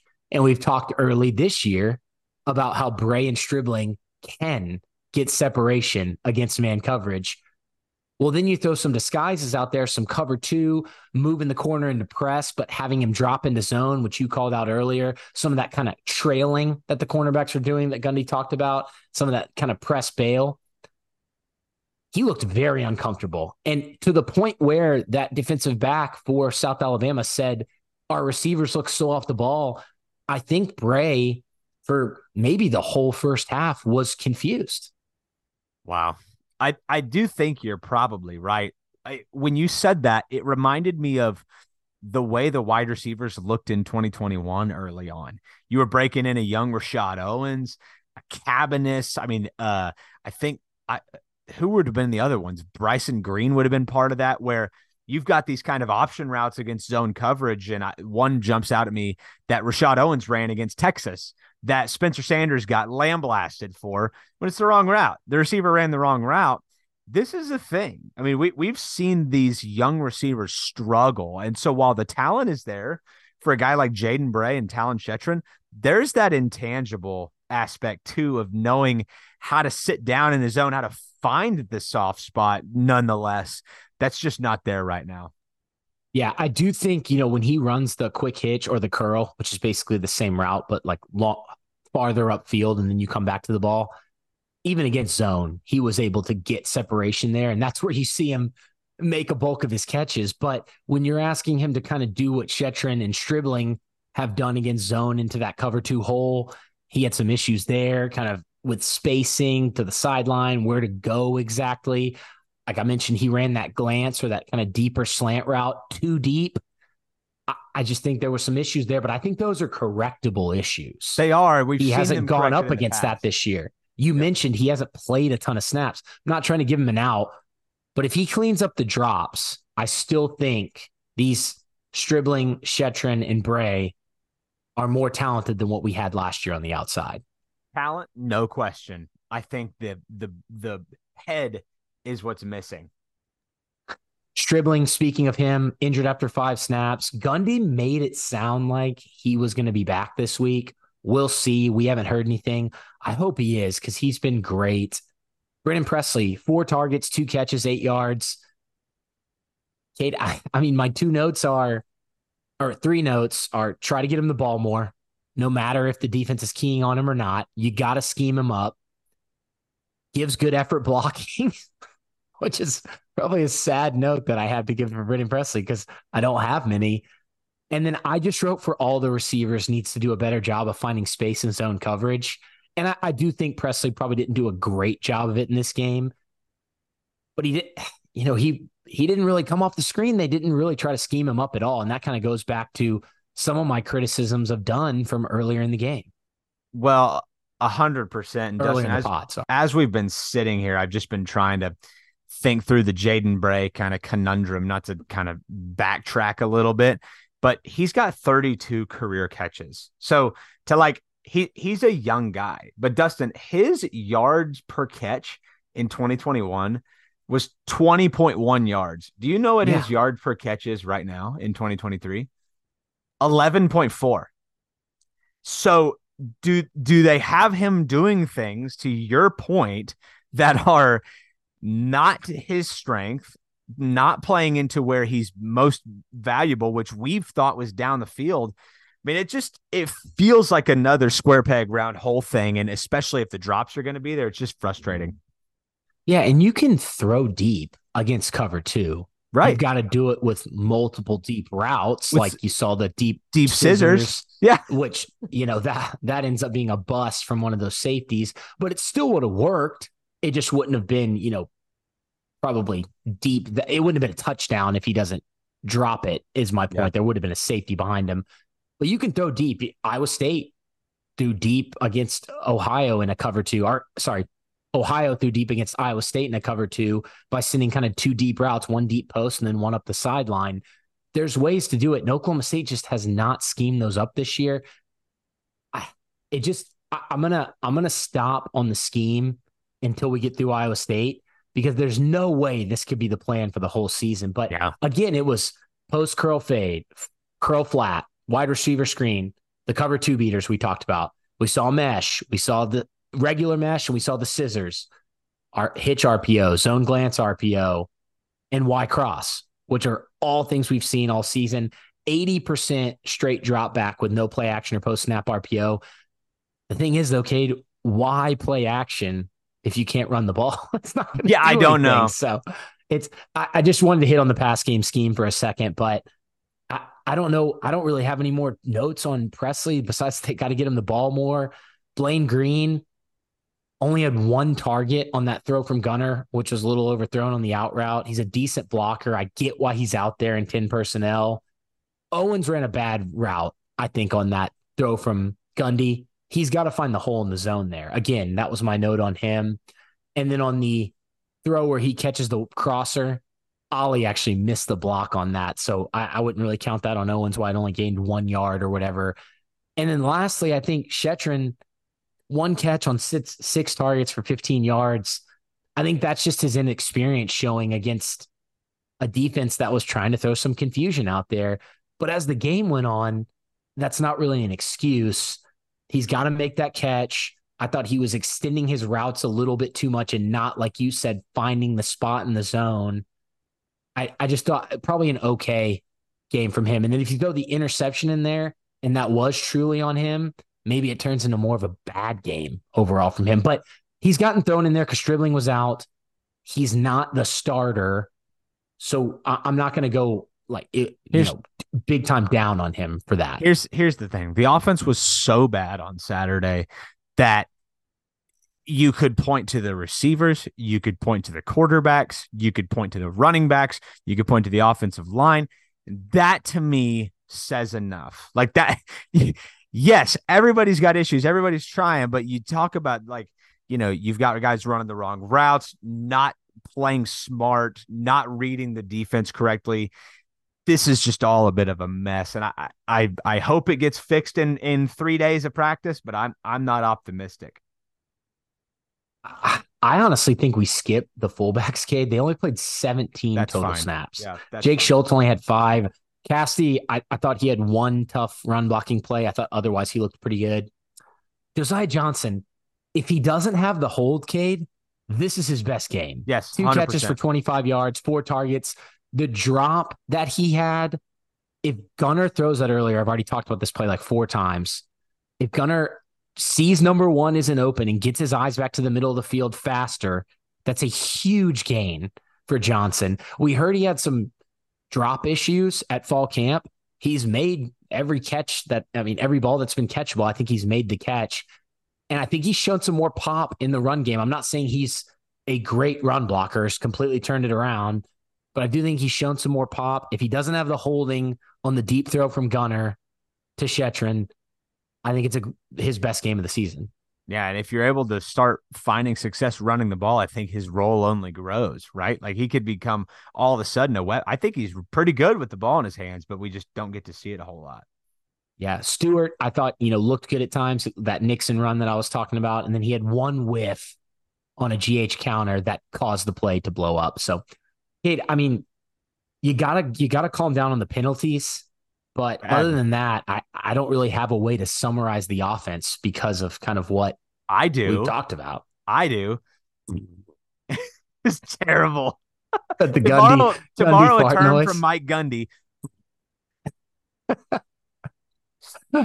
Okay. Flipping to the defensive side. Well, let's real quick hear a word from our sponsor, and then we'll go to the defensive side of the ball. We want to say a quick thank you to sponsor the Feels Like 45 podcast, Classic Overland. Classic Overland specializes in restoring original Land Rover Defenders designed with your unique style and specifications. They go to great lengths to find quality vintage Defenders before they begin the restoration process, and their team of experts will guide you through the various exterior and interior options to create the perfect build. Our friends Luke Reed and Robert Dennis of Classic Overland are both Oklahoma State graduates and will work with you through the process to ensure you have a great experience. And in addition, if you purchase a Classic Overland Defender and mention this podcast, the Feels Like 45 podcast, their team will donate a portion of the proceeds to the Pokes with a Purpose NIL Collective. To learn more, you can visit their website, classicoverland.com, and you can contact Luke and Robert at classicoverland.com. Thank you, and go Pokes. All right, Cade. Flipping to the defense. They give up 23 points in the first half, a ton of long third down conversions. And then they only give up 10 in the fourth. And really, that last touchdown just seemed like it was pure frustration from this defense. I thought they looked much better in the second half, but gave up 243 rush yards. That's with sacks and the kneel included, 5.2 yards per carry. Not as much through the air, but Carter only threw it 16 times. So, what was your just general kind of overall game take on the defense before we get in the scheme? I think that I do disagree with Mike Gundy's overall thought that they were not, bullied. That's not the word he said, but he thought that they were not like out physicaled. I thought they were. I thought that South Alabama came in with by far the best offensive line that Oklahoma State's seen, and it may have caught them by surprise because what South Alabama tried to do was establish the run and suck the defense up and hit you over the top. And that is exactly what they did. So for me, it's like, yeah, they were more physical than you. And it was all up front to me. Yeah, we said you had to stop the run and you had to take away Cullen Lacey. Well, they gave up. They let LaDainian Webb they rush did not for do any of that. 8.4 yards per carry, and Cullen Lacey had 104 yards on 5 catches and 2 touchdowns. I think, Dustin, that happens together. Like if you are able to stop the run, it all of a sudden becomes easier to slow a guy like Colin Lacey down. But if you can't slow the run down, all of a sudden you have to commit another guy solely to guarding him one-on-one, and he's a pretty talented guy. So this is all together. What it looked like to me, Cade, and Coach Nardo kind of alluded to this after the game, is that they tried to get almost too smart on defense.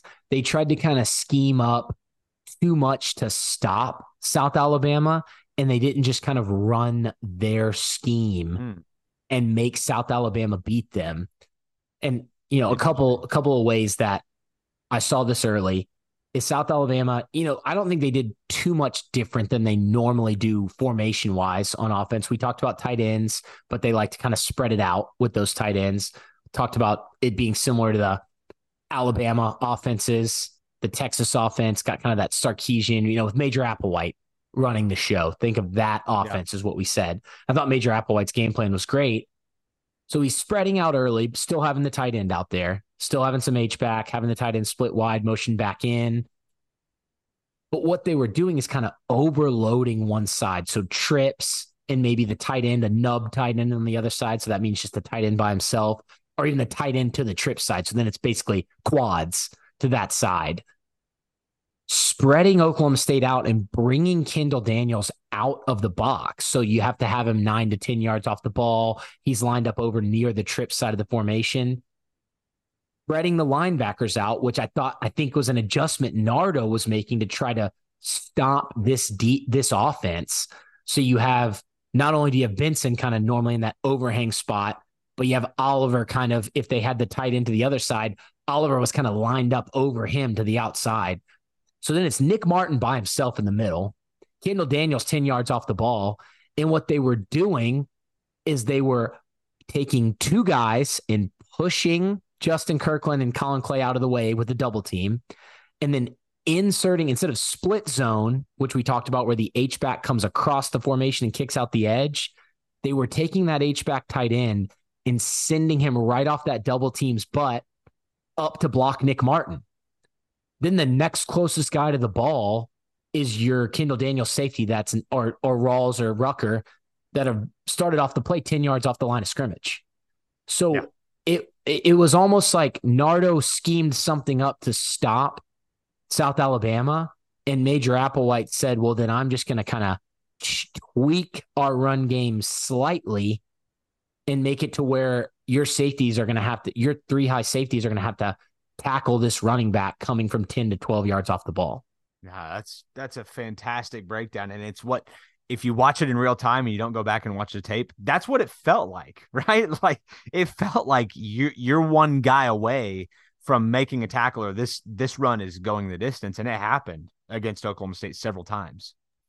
And the RPO stuff, Cade, Central Arkansas did the same thing. They've got to figure out how to stop the hitch and glance RPO and stop those quick throws to the tight end and the slot. There's ways to do it, and they adjusted in the second half.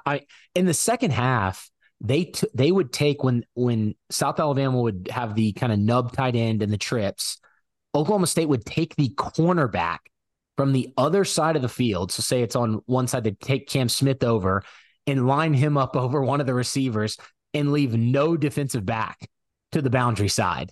And it was because they were like, hey, we're just going to press man so you can't throw those RPOs anymore. And now because we're using this cornerback, we can bring Kendall Daniels back into the box because we have an extra defensive back over here. They had to do that. That was their main halftime adjustment, because if they didn't, South Alabama was going to continue running it on RPO plays. So either handing it off if the linebacker Benson or Robertson widened, or throwing it if that player came back into the box, because they knew the safeties couldn't help from how deep they were, and they knew they had room to throw because there was no press coverage. Yeah, it seemed like in the first half, they were keying on the things that Oklahoma State has already struggled with, right? Like you mentioned what Central Arkansas was able to do. Well, I literally felt like there were a couple plays in the first half of the South Alabama game that were straight out of the playbook from practice all week. Like it was to the point where I was like, I felt like Womack told the wide receiver to take 6.5 steps and stand right here because you're going to have room. And it was just perfectly executed. So I would totally agree with Mike Gundy that they got out coached in that regard, because I just thought that South Alabama was as crisp as it gets in their offensive execution. Oh, 100%. Like you said, you mentioned it at the beginning, the offensive line looked good for them. We talked about their offensive line. They didn't make any mistakes. And just some kind of notes before we get into each position group. So snap count wise, it's the first time we've seen Isamon Hundley, the defensive end, this season. Nick Martin played every snap for the first time this year. So Justin Wright's out. We didn't see Gabe Brown this game. And Benson and Oliver played their highest percentage of snaps this year. So not a lot of rotation from the linebackers. Against ASU, Oklahoma State played their 3-down odd front 77% of the time. That increased to 87% against USA. Coach Nardo talked about they went to the even front on 3rd down a couple of times early, and then South Alabama ran the ball and were able to get the first down running. So I think they might have kind of gone away from the even front in kind of the middle part of the game until they figured some things out. They also showed a 1 hand in the ground defensive line look with Latu standing up as well. I like that. That reminded me of the Jim Knowles 3rd downs that we've seen with the linebackers mugged up there. But yeah, I mean, Cade, outside of that, I think I covered kind of some of the scheme stuff. And if you didn't have anything else, I think we can get into the defensive line, who I think, Cade, I don't think they played bad. I think everywhere else on the defense didn't have a good game.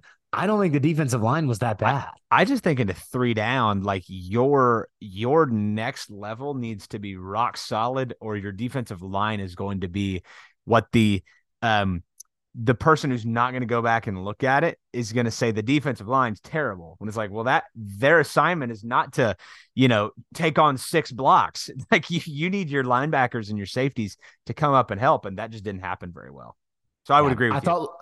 I thought Latu, it might not have been, I think it was probably his worst game, but I don't think he was bad. I think he did get bullied a little bit early, and then he started kind of getting a little more physical as the game went on. He turned it on. He got some good pressure on a stunt late where I thought he was going to kill Carter Bradley. Xavier Ross, not only does he give you energy on the field, I don't know if you saw him kind of jumping around on the sideline and getting his guys hype. I thought he made a nice play on GH counter. Him being the leader is great. I thought there was one play where he kind of got out of his lane a little bit, as Gundy would say. I thought overall, he only played it wasn't very many snaps. Again, 13 snaps, 20% of the snaps, but he looks good. I like him in that snap range, and I think he looks good when he gets that 13 to 15 snaps. Jaleel Johnson, Deshaun Brown, I thought they all played pretty well. Both impressive guys, like the way they look physically, by the way. Like they look like they're ready for this level. Walter Scheid got bullied again, kind of like Latu, a little bit early. I thought he got run over a couple times and then kind of cleaned it up as the game went on. But the defensive ends, to your point, Cade, I don't think they really did anything wrong a lot of South Alabama's runs that got bounced outside were because these three defensive linemen were clogging the middle, which they're supposed to do. Yeah, that's and true. Oklahoma State was messing with some of the splits. They were kind of going to the tight front a little bit where they're all in a little bit tighter and then widening them out. So they were trying to play with some things there because of what South Alabama was doing. Kirkland, I think he probably had, I would probably call him or Oliver the MVP of the defense. He made several plays from the nose tackle spot. And if a nose tackle's making plays, they're having a good game because they're normally the guy you don't really notice. 42% of his snaps. There was one in the middle of the third quarter. He made a stop. They end up converting the third down, but he made it third and long because he blasted through the center, wrapped up the running back, and slammed into the ground WWE style. I thought it was awesome. Yeah, that's awesome. I love it. I mean, they need it at that spot, especially if you're going to see some of these struggles in that second level continue. Yeah, he threw a swim move out there once too, showing a little bit of his athleticism. I thought Clay was better in this game, and then Kelly only had 6 snaps, but I thought Colin Clay made a couple of nice plays.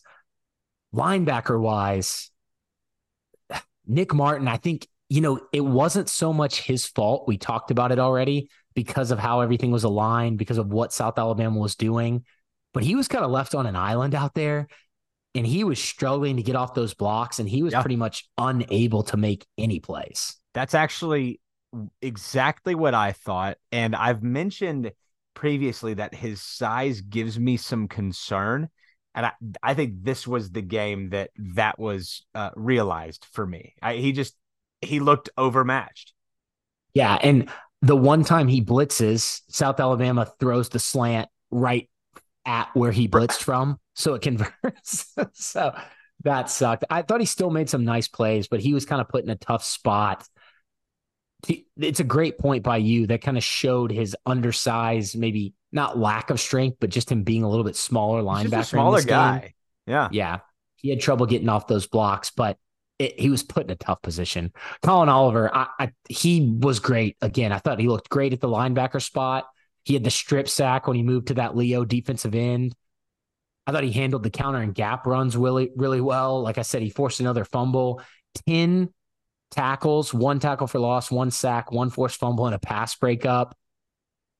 He's kind of coming into his own at this linebacker spot. And I'm not saying he played a flawless game because I don't think any of the linebackers did. They got run all over by South Alabama. But the bright spot on the defense, I think, had to be Colin Oliver. Yeah, I think so too. What he graded second highest in PFF or first highest? Yeah, I think he was. It was in your table. He's on the list. He was first. Yeah, he was first. So I just pulled it up, and Kirkland was second. Agreed with that 100%. Yeah, and then Robertson got out there. I think he's actually starting to kind of come into his own a little bit. He got out there. He got beat early, kind of in no man's land on a RPO. Yep. Then he gets in the throwing lane to where Bradley ends up getting the first down, but it was almost like the Gunnar Gundy play that I sent you where Gunnar made the wrong read and had to run it because the coverage ended up being in the way of his throw. Robertson did the same thing to Carter Bradley, except Carter Bradley, instead of getting 1 yard like Gunnar, he got the first down. But great play by Robertson. Even on the Kendall Daniels slant RPO, glance RPO that turned into a touchdown, Robertson got his hands up in the throwing lane and kind of dropped into that area. So I think he's starting to kind of improve a little bit. We didn't even talk about Anthony Goodlow with defensive ends. For some reason, I put him in linebackers. I thought he had another pretty solid game. Benson, he doesn't do anything. Nope. It's That's not a great way so to much put it. Negative. He's just not ever making plays, and to the point where I sometimes forget to track him and write notes about him. And then I'm like, wait, I don't have any notes on Benson. Do you agree with me that it seems like he's always running up on the tail end of the play when it's over, and like the guy's going to the ground? It's almost like I don't know, Dustin. I'm frustrated there. He's put in, I do agree with you. He's put into a little bit of a tough spot in this game. I'm not excusing this for his other games, but he's put into this spot in this game where he's kind of that field overhang linebacker. And we know that South Alabama was trying to spread Oklahoma State out, especially early. So he's widened out. And then they're running a lot of these run plays in the A or B gap, which we talked about. Right. So he can't really get over there until it's too late.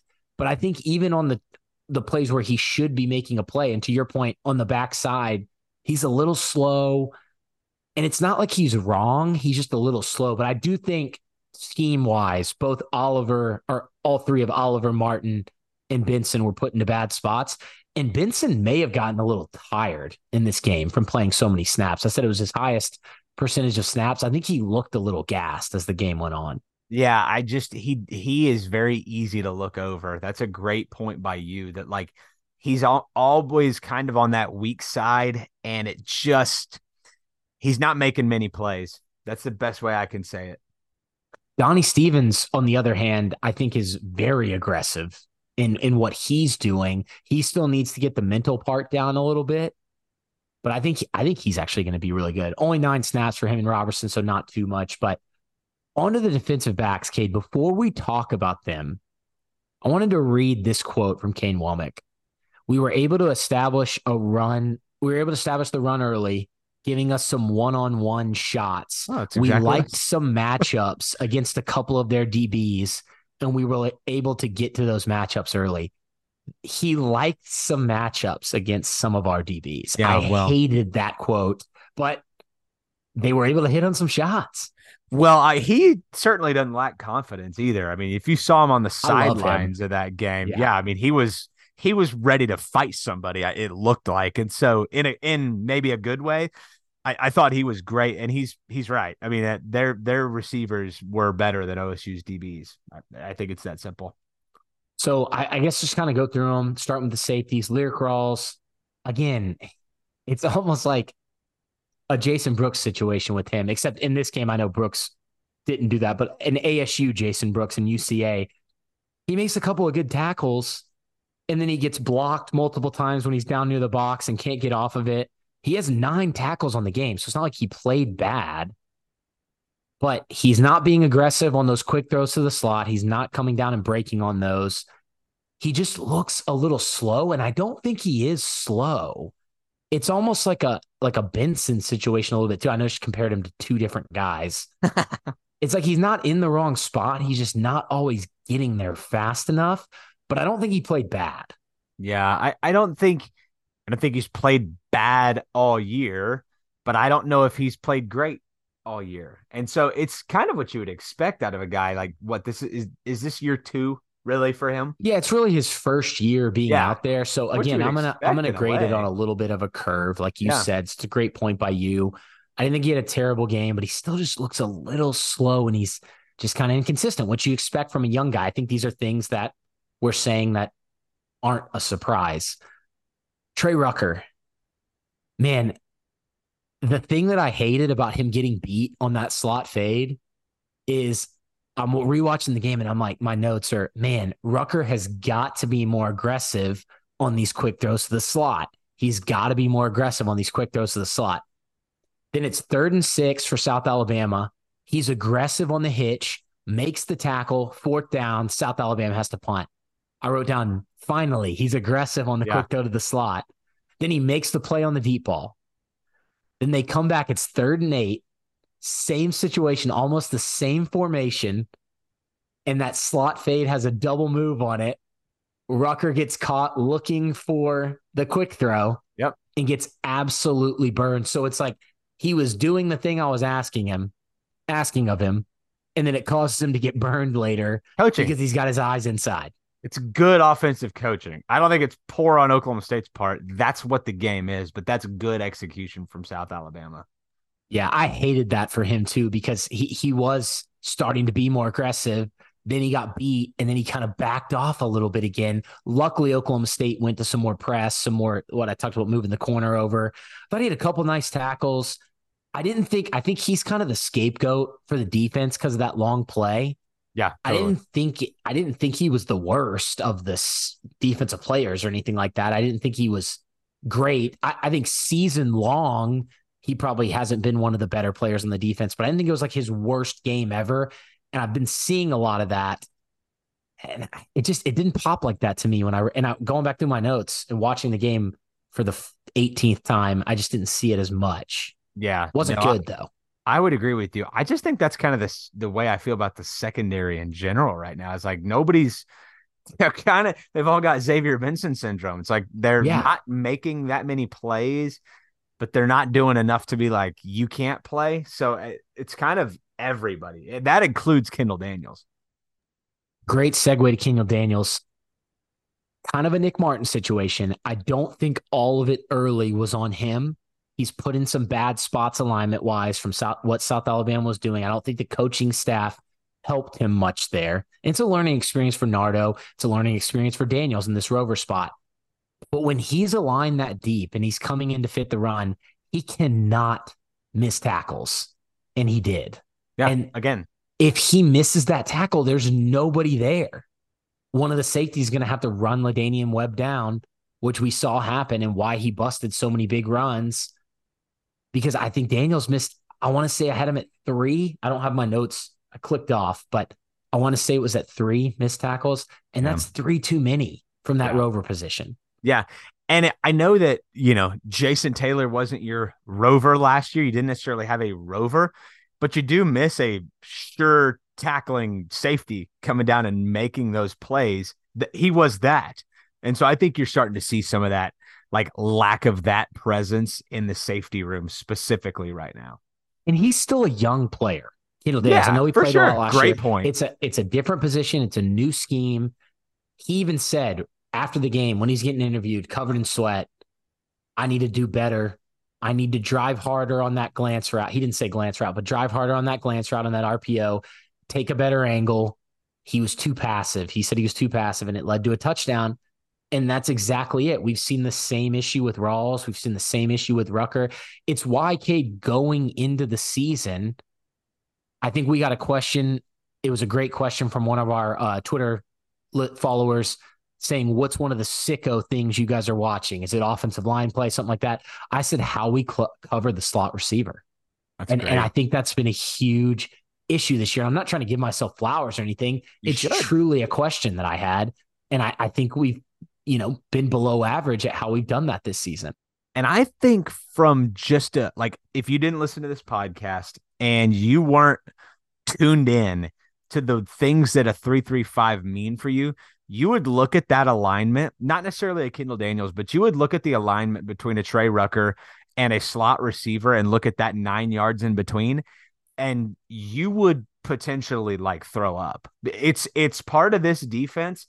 And even for me, I had been studying it in the offseason, but it can be jarring. And so for you, it's like an amazing call from you, because it is something that if you're watching, you'll notice that. It's a staple in this thing. The angles that these safeties are taking, mainly Rucker and Daniels. Rawls actually takes good angles, just a little slow. They've got to get better, and I think it's just going to come with experience in this defense, which we talked about. There's probably going to be growing pains in this defense. I didn't think South Alabama was going to run all over us like this, but there's going to be growing pains, and I think they'll get corrected. And if you watched Nardo's post-game presser, I texted you about it. Yeah. He was visibly upset, and we haven't seen that kind of fire and passion, just because Mike Gundy handles things a little bit differently. And then Casey Dunn's kind of personality is always a little bit more nonchalant. Yursich would get mad at the media, and you could see that kind of passion. But this is a different, he was upset at himself in the game plan. And I think he can continue to improve.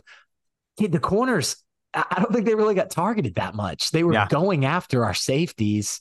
I thought Smith had some nice tackles. They missed setting the edge a couple of times. I thought Cam Smith, Corey Black, whenever he got thrown at, Corey Black has been awesome this year. It just doesn't pop because they never throw at him. Right. And that's the hallmark of a good corner, right? There's just nobody going at you. Well, and Oklahoma State doesn't switch their corner sides. I've talked about it. They have a right corner and a left corner. So a team can kind of scheme them out of the game if they want to. It means they'll have to throw into the boundary sometimes, but they can do that. I thought all the corners played fine. I didn't think I think it was McKinney who I had down as, it was poor job of setting the edge on that LaDainian Webb TD run early in the second quarter. Well, through 3 it's games, not his job to make the tackle, but he's got to keep it inside. Yeah. Through 3 games, though, you're seeing a theme. The corners have been decent. Nobody's really tested them. This is all like north-south inside receiver Slots. slot. Like this, that's Tight all this end. is right now. And Well, Iowa I State's going to mean, try to do the same thing. South Alabama completed like all of their passes to the slot and the tight end. Mm. They had they only completed one pass to a receiver that wasn't a slot. So yeah, Colin Lacey had 5. Lincoln Sefcik had 3. He's a tight end.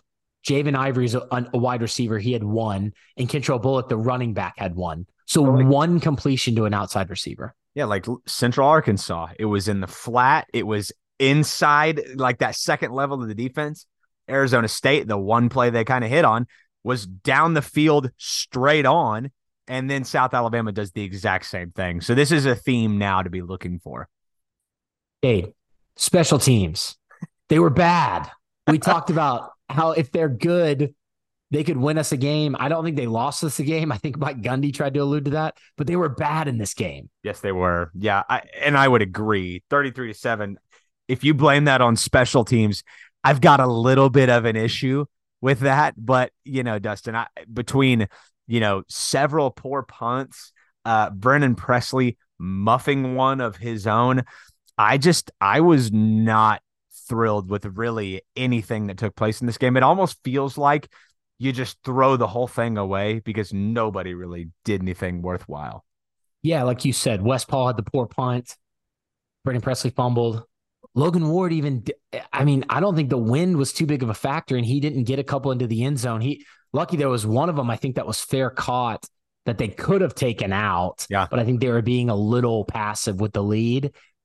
But those guys have been good. They were great in the first 2 games, so got to get that cleaned up. And Cade, we went way too long on a game that we shouldn't have gone that long on, but I thought the quarterback position and our discussion there had to be brought up because of how much we've talked QBs on this pod and because the rotation continues. Well, and it was good to get some things off of my chest too. I appreciate you hanging tight with me. It just, I would agree. I think that, it's one thing if we sweep this one under the rug and all of a sudden we don't want to talk about things when it's bad. That's not really true. I mean, no, it's not fun, but I think you deserve, as our listener who tunes in every week, I think you deserve the same level of breakdown that you get every week. Just know that Dustin did it with a tear in his eye, and I admire that from him. So, and Dustin, again, I appreciate you kind of, I went in a little bit on the quarterbacks. It's not like me normally. No, rightly so, Cade. Rightly so. I don't think you should apologize for that at all. I think that the way it was separated, even if it's due to some Rangel illness, I still don't think one of the quarterbacks should have gotten that much run. And if any of them did, based on play in the past and even play this season, I don't think it should have been Gunner. Yeah. If it was about fairness, it's not anymore because that wasn't fair. Completely agree. All right, let's talk a little Iowa State. And next week, Cade, we just have just so we don't forget to say this, we'll just have a review of Iowa State. So we'll probably ask for some listener questions. Yes, we will. If you guys still want to do that, we're sorry we haven't been taking them, but we went for 2.5 hours last week. And then the week after that, we'll probably do questions again because we'll just have a preview pod. So 2 weeks of questions. That's right. And I'm excited for that. I'm excited to maybe this may be Pandora's box with a bunch of jumping worms out at you, but I don't know. This could look bad. All right, Cade, Iowa State. We're not going to do the fun facts and things of that nature with any of the old teams, especially ones I don't like them. A lot of changes. Yeah. So Iowa State, we know Matt Campbell. He's been there for 7 years now. He's been at Toledo. He's been at Mount Union. He's had John Haycock, his defensive coordinator, with him the entire time. They did make one change, Cade, though, on offense. Nate Scheelhaus, who's been with the program for a long time, he's now their offensive coordinator, and they let Tom Manning go, who's not only was Iowa State's longtime offensive coordinator, he's one of Campbell's really good friends. They've coached together, I think, since Mount Union. So Scheelhaus is going to be the third coach in a row that we face, coordinator or coach, that's around our age, 32 years old from Shieldhouse. He's a former QB. So it'll be interesting to kind of see. Oklahoma State, won this game last year 20-14. If you make that your score prediction this year, I wouldn't blame you. This is a team, Cade, they got ransacked by the gambling, kind of similar to what happened to Arlen Bruce. They lost Hunter Deckers, their QB, Jaleel Brock, their running back, Deshaun Hanukkah, their tight end, one of their offensive linemen, a couple of other guys. And most projections had them finishing low in the Big 12, 6 wins, 5 wins before all that. So it's not a very good team. They just lost. They're coming off 2 straight losses. They lost to Iowa 20-13, and they lost to Ohio 10-7. In what was, and I'm including the Oklahoma State game in this, that Ohio-Iowa State game was the worst football game I've ever watched. And I watched part of it live and then went back and watched it for this podcast. And it almost made me not want to watch football anymore. Well, exact same situation for me. I had my own little quad box going. Shout out to Fubo. I can do that on Saturdays. And that game was atrocious. You can't really even call it football.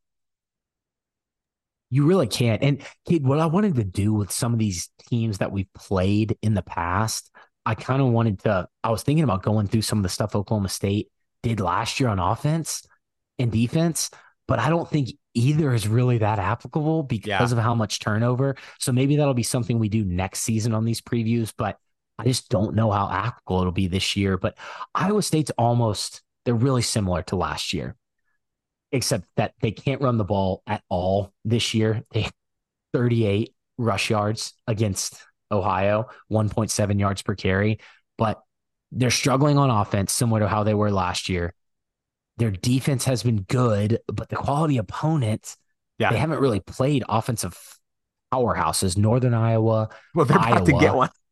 in Ohio. Yeah, again, so we don't really know how good their defense is, but with John Haycock and they're returning some guys, it's probably going to be pretty good. But on offense, sticking with them for now, Xavier Hutchinson is gone, along with all those guys I mentioned for the gambling, record-setting wide receiver for them.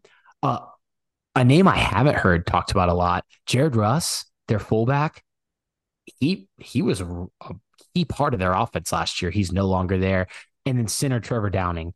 Outside of that, they return one offensive lineman that started quite a few games, but they've got a lot of guys that have some experience on their offensive line. And Cade, they've been okay in pass pro, but they have not been able to block the run. And I think they're going to have Jim Boniface, their center. I've watched all 3 of their games this year, and I've graded him out as the worst offensive lineman on their team. I think he's going to get manhandled by Justin Kirkland. That's the one, I think, kind of positive take I have so far kind of going into this game. Yeah, I think defensively it's a get-right game. It's a game that you feel, again, Iowa State's going to try to exploit you, I would think, the same way the previous 3 opponents have, but I don't know if they've got the Jimmies and Joes to be able to do that, to where Oklahoma State can't make adjustments to support in the run game that they weren't able to make against South Alabama. So I feel like this feels like they're going to pitch a much better game defensively against Iowa State's offense. Yeah, and Iowa State, their offense scheme-wise, pretty multiple so far this year. It's not that different from the Tom Manning offense, and I think a lot of Iowa State fans are wondering why'd we even fire him if we were going to do the same thing and look even worse. But a lot of 11 personnel, 12 personnel, even some 13. They try to get as many, even without Hanukkah, they try to get as many tight ends as possible on the field. And they'll even go empty.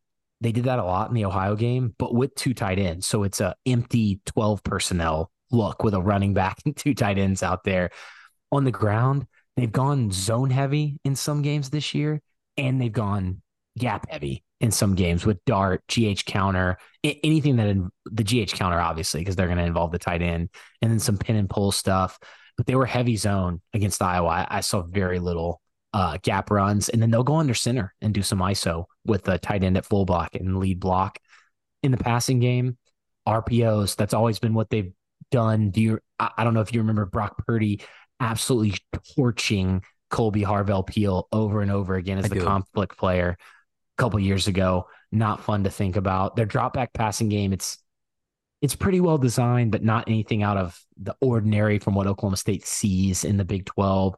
Rocco Becht, their QB, had food poisoning in the Ohio game. Apparently he was throwing up all of halftime. And Jalen Knoll, their best player probably on offense, their slot receiver, who Oklahoma State has to key on in this game, he didn't even play because he was so sick. He was suited up, but apparently couldn't stop throwing up in the Ohio game. So you do have to take that into account. I thought if you were sick, you get 9% of the snaps at quarterback. I thought that was the rule. That's a good callback joke from Cade. Rocco Becht, rollouts, double slants, outs, hitch, curl, stuff like that. They like to target the tight end. They've got a lot of targets this year, and they got a lot of tight ends. They brought in a new offensive line coach, and their offensive line hasn't looked good. So to all the people wanting to fire Charlie Dickey, no, I'm just kidding. But I thought I had to throw that joke in there. They made a bunch of changes on their offensive coaching staff, special teams coordinator, strength and conditioning. But overall, Cade, I think what they're going to try to do if Jalen Knoll, it looks like Noel, it's Knoll pronunciation guide. I always check it. They're going to try to go to him. He's going to be healthy if it was truly food poisoning. Rocco Becht, he might be the worst quarterback that we faced this year. It's a good time for it. So bad. And I felt so bad for him because he was sick, and they kept showing his dad, who's the coach of the St. Louis Battlehawks in the XFL. And then they showed him and they kept talking about him, kept showing him. And every time Becht would make a terrible play, not like too bad though, incompletion or something. And then they show him, they have this long convo about how he used to be an analyst, and the guy calling the game used to work with his dad.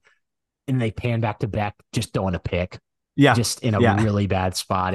I felt so bad for the kid because I know he was sick, but he's like under 58% completion percentage, and has just, because he doesn't have any help in the run game, he's not a guy that can win games by himself, or at least he hasn't shown that. I could be proven wrong.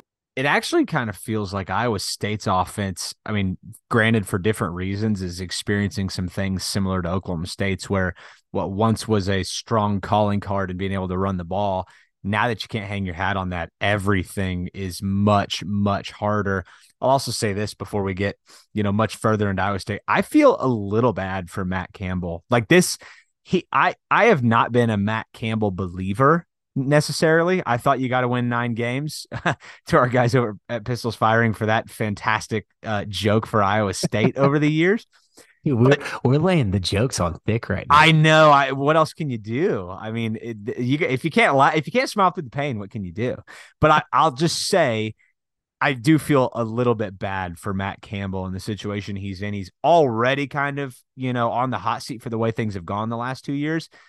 Now this is really a difficult situation for the foreseeable to try to rebuild this program. And what you're seeing right now, offensively, they are ravaged. This is like a COVID type of situation where you just got bodies at this point. Yeah, I mean, to the point where they pulled Daryl Simmons Jr., their left guard last game. I didn't see him get injured, and I rewinded it back to see. I didn't see anything about an injury this week. So I think he got straight up pulled for Grant Schreiber to come in and play for him. I mean, we've seen Oklahoma State do some shuffling. So it's a similar situation right now, as in terms of can't get anything going and having some issues in the offensive line, not with quarterback and things of that nature. But it's been tough for them. I mean, they've got good guys. Jared Hufford, their right guard, has been good. Their right tackler, Tyler Miller, is okay. But outside of tight ends and Knoll, they've really only thrown the ball to Jaden Higgins, and then Aiden Bitter, Dimitri Stanley have kind of shown up, but their targets are so far below Knoll and the tight ends. It's almost like if they were to go to another receiver in the Oklahoma State game, it's because they schemed them up, because we haven't seen that yet. Yeah, I would 100% agree with that. I would think that Knoll gets the lion's share of the targets. Their running back, Cartavius Norton, he's been asked to step into the starting role for Brock, and he's not a 1. He's an RB2, and he's a good RB2, but he's not an RB1. It also has hurt them that Eli Sanders one of their running backs has been out, but they have the other bright spot besides Null and these tight ends, Abu Sama, the third freshman running back, number 24. They've put him in the game, and he's actually looked really good. I expect his carries to increase, and I could see this guy being their number one running back by the time this season ends. Yeah. He's really good. But tight ends wise, Easton Dean, Gabe Burkle, Tyler Moore, and then Benjamin Brammer. They've been looking to him deep, so we got to watch out for that. Yeah, 100%. Well, I mean, Dustin, what do they do offensively that worries you in a game like this? I think trying to get the ball to Null because he's their slot guy. They put him in motion. I'm worried that he could go off if we don't pay attention to him. But if Iowa State is able to run the ball on you consistently, then it's going to be a tough season. I think that this game can be your barometer because they are really bad at running the football. Yeah, it's the way I see it in multiple ways, but I totally agree with that. On defense, their scheme, John Haycock, it looks a lot like Oklahoma State's scheme. It's going to be 3-3-5. They'll bring a fourth guy up there sometimes. They've got J.R. Singleton. Joey Peterson is kind of their Leo position that they'll bring up there as the fourth guy on the line at times. Dominique Orange is their nose guard, and he's been really good this year. And then my favorite player in their kind of front seven, Tyler Onedum, he has been really, really good. Number 11, their defensive end. But my thing with the defensive line for Iowa State, Kate, is they lost Will McDonald, they lost MJ Anderson, and those are two NFL players, and you can see the impact losing those guys has felt. They've got some guys like Izogu and Akoli and Caden Sutton and Trent Jones that they can rotate in, but none of these guys are up to that caliber, and no one should expect them to be. These Will McDonald and MJ Anderson were amazing players. The defensive line has definitely taken a step back, and it's noticeable, which is why at the beginning I said I don't truly know how good this defense is. And I was mainly talking about this defensive line. Well, and that's what they've hung their hat on, as you mentioned, not just even with Will McDonald, but the years before that. That's what you felt like you were going to get with Iowa State, was a physical defensive front and corners that tackled really well. But if you're asking them to do that with a running back running downhill on you, it's tough. Okay, to the point where they've actually gone to some even front. They did it against Ohio without a true nose. So I don't remember seeing them do that a ton last season or when they had Anderson and McDonald. They might have, and I just am misremembering, but they've actually played quite a bit of man this year too, which could be based on their opponents like Northern Iowa and Ohio, but they'll obviously do the different things they do in the zone, send pressures from weird spots. I won't go through their scheme in detail because it's been the same for forever. Kind of just more talk about the players here. Linebacker wise, I think their best linebacker, Gary Vaughn, I think he's their best linebacker. He's been out. It sounds like he's going to be back this week. He's their weak side linebacker. There will. Sounds like he'll be back, but the linebacking core, they've been okay. Will McLaughlin, their strong side linebacker, Jack Sadowski, their middle linebacker. They've mixed Caleb Bacon and Jacob Ellis and Carson Willich in there some. I like what I've seen from Bacon in limited snaps. He's kind of like their Xavier Ross, their energy guy that they bring in. But the linebacking core, again, I think it's taken a step back. Well, I would like to say that Oklahoma State can do something to counter a weak side linebacker, but they don't do a whole lot to the weak side anyway. So, I don't know how much Gary Vaughn you're going to see, because they don't do a whole lot that way, especially in the run game. The spot where they have not taken a step back is the defensive backfield. EJ Tampa is one of the best cornerbacks in not only the Big 12, but I think the country. And he overshadows Miles Purchase because he's so good, but Miles Purchase is very good at the other corner spot. And I think their best player total on their entire team this season has been Jeremiah Cooper, their safety, number 4. He had a couple penalties against Ohio, and the Ohio tight end kind of truck sticked him, but he made some awesome plays in that game. He's got multiple interceptions this season. He's one of the best cover safeties that's not like a true nickel safety that I've seen in a while. Oh, wow. Yeah. Well, I'll be excited to see how Oklahoma State puts him in conflict if they choose to at all. Yeah. And then outside of him, Bo Freeler, we know that name.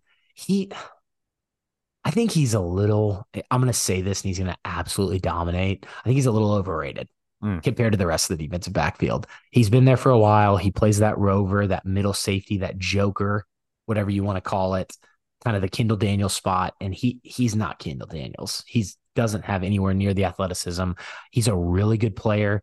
He could definitely beat me up if he ever heard this, but I think he's a little overrated. And the last guy, Malik Burden, a really talented safety. They don't rotate their defensive backs very much at all. If you look at the snap counts for the backup corners, I think like combined, they have like 70 snaps or something. It's been mainly these guys playing almost every snap. Yeah. Well, it's a good spot to get this Iowa State team. What I'll say is if you can't run the ball and the strength of that defense lies in the backfield, this is going to be a long day. And I just have this sinking feeling that it's going to be. I mean, do you agree with that? Like, do you feel like Oklahoma State's going to find success running the football on that front? I think so. I do think that running gap scheme against what Iowa State likes to do sometimes with their odd tight front is a smart move. I do think running counter is a smart move against that. If they mix in some of that gap scheme, if the shuffling of the O-line works, if they pick a QB, I think they could get something going. Yeah. Now, do I think all of that is going to happen?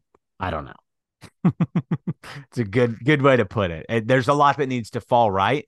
But if it does, Dustin, I mean, if you would have pointed to this game, which we did at the beginning of the season, we chalked this up as a win for a lot of these reasons, not knowing Oklahoma State was going to get boat raced by South Alabama, right? So I still think that the advantage X's and O's wise lies with Oklahoma State, but it is a see it to believe it situation for me. Yeah, I agree with you. I mean, Kate, are you ready to pick it? I am. So I have it at ISU favored -3.5, over under at 36.5. What is your prediction? I'm gonna take the under on that, and I'm not even doing it as like a haha. Nobody's gonna score 36.5 points. It's more like literally. I don't see how either of these offenses find enough sustained success to get to that number. That might be my lock of the week in college football this week. I'm going to pick Oklahoma State to win this game, though. I do think that they're going to be able to find something at some point in this game, but I think it's going to take like one. That's how I feel about it with Iowa State's ineptness on offense. And Dustin, I think it's going to be like 16-13, and Oklahoma State kicks a bunch of field goals, plays the field position game, and wins that way.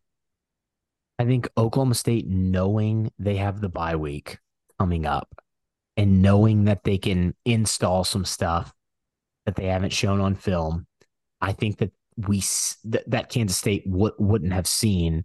I think we show a lot more than we've shown, and I'm being very optimistic by saying this, on both sides of the ball. I think we see some of Nardo's blitz packages because I do think blitzing back has worked this year when other teams have done it to Iowa State. And I think on the offensive side of the ball that we mix in some of the gap scheme, try to get the run game going early, and we see 3 or 4 kind of new pass concepts that maybe we go to multiple times, but that we haven't seen this year.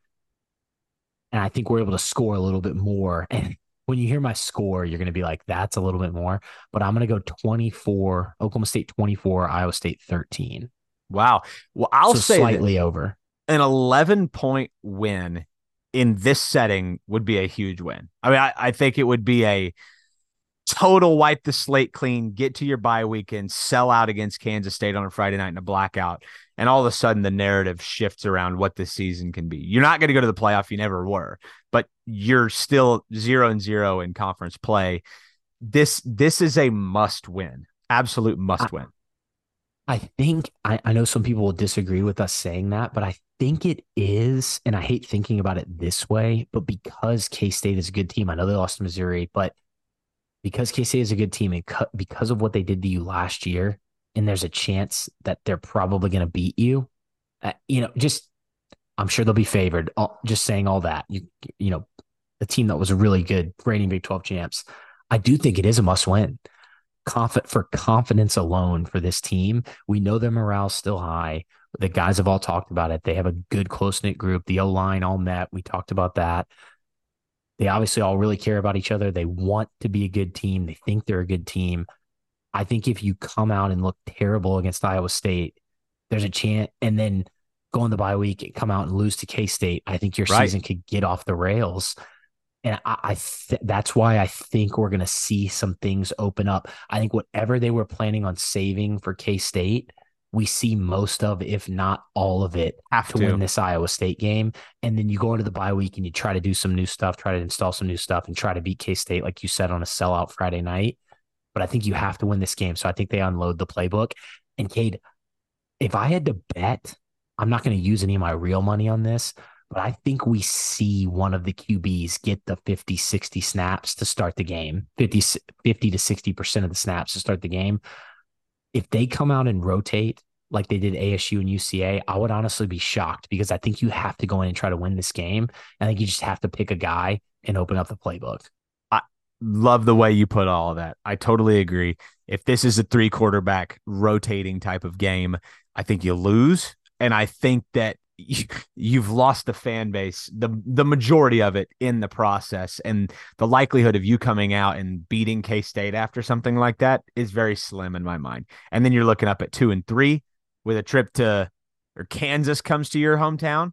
I just don't like the way any of that shapes up. This is a massive game for the trajectory of the season, and it's winnable. And I mean, you don't have to go in and blow them out. You just need to go in and show that what we have thought was coming is coming. So I love the way you said that, Dustin. I totally agree. And you got to remember too, I believe K-State's coming off a bye when they play us as well. So that's right. You got to take all that into account. But Cade, that's all I have. Do you want it, before we sign off, do you want to hear one more word from our sponsor? I do. All right. This is Wild Oak Lighting. We've talked about them now for several weeks on the podcast. We really appreciate them sponsoring the Feels Like 45 podcast. Wild Oak Lighting is your authorized jellyfish lighting dealer for the greater Oklahoma City area, Stillwater, and several other Oklahoma markets. Jellyfish Lighting is a permanent but discreet color-changing LED lighting system for the exterior of your home. With 16 million different colors and patterns, Jellyfish Lighting can be used for Christmas, holiday, and accent lighting. And of course, Oklahoma State game day lighting, as I've been doing this season. You can learn more about Jellyfish Lighting by checking out the website wildoak-lighting.com, or you can follow them on Facebook or on Instagram at wildoak_lighting. You should definitely check them out on Instagram, by the way. They actually post some cool stuff, cool videos, cool testimonials, like my testimonial that I'm about to go into right now, Cade. I personally have Jellyfish lights installed on my house. I love them. Team's super easy to work with. I know you guys have heard me say it. I turned them on last Monday night for the Saints game, had them going. I'm sure people were like, what is this color pattern in Oklahoma? I need to get a big fleur de lis to kind of put out there with them, but had it on for the Saints, have the accent lighting on right now as we get into baseball playoffs. I'm sure most of our listeners will hate that I'm an Astros fan, but I'll have them blue and orange for the Astros. And especially when we get into Christmas season. Now I don't have to get up on my roof, worry about falling off. So definitely hit up Wild Oak Lighting as we get into the holiday season. You won't regret it. Yeah, absolutely. They do amazing work, and their Instagram's outstanding. And we love that they're partnering with the show, especially this season. You got to light it up, especially when you're not lighting up the scoreboard. Light up your own house. Yeah, that's great. The Wild Oak Lighting guys might have to pay us for that. Yeah, absolutely. Yeah. Tell them that's TM. That's proprietary. All right. Well, we've gone on far too long, Dustin. Sorry for being negative. Well, sorry for being negative. I know we're normally the positive guys, but we did this after the K-State game last year too. Sometimes that's all you can do. I agree with you. If we got on here and sugar-coated things, which we don't do. I do honestly believe that we are always honest. It would have turned everybody off, including me and you. That's just not the way we do it. So, Dustin, a fantastic breakdown. Here's to an Oklahoma State win in Ames this weekend, and a personal shout out to my little brother and friend of the podcast, Cameron Webb, who's getting married this weekend in Kansas City. So I will be watching the game from the comfort of his wedding. So yes, a big congrats to him. Look forward to celebrating with him. Kate, and celebration to me as well. My wife and daughter are going out of town this weekend, so I'll be watching the game and just kind of having a solo dad weekend. It's the weekend of Dustin. Oh my God. Yeah. So if you see me out in Oklahoma City this weekend, sorry. Well, apologies in advance. And you'll be wearing your Charlie Hustle shirt, I imagine. For sure. Or no shirt. Who knows? It depends on what time you run into Dustin this week. So, no, great show, Dustin. Appreciate it as always. If you're not already, you can follow him at Dust Ragu. You can follow me at Cade Webb, and you can follow us at Feels Like 45 Pod on Twitter, Instagram, and Threads. And one more thing, Cade, I don't do this often, and I should do it way more. Giving you your flowers for the great editing and production job you do on this podcast. Oh, well, you're a kind guy. I've said that twice now. You're doing a really good job, Dustin. I don't know if I've said that to you, but you are. Let's get out of here. Positive note before we go 20 more minutes on each other. We'll see you guys back here next week. Go Pokes.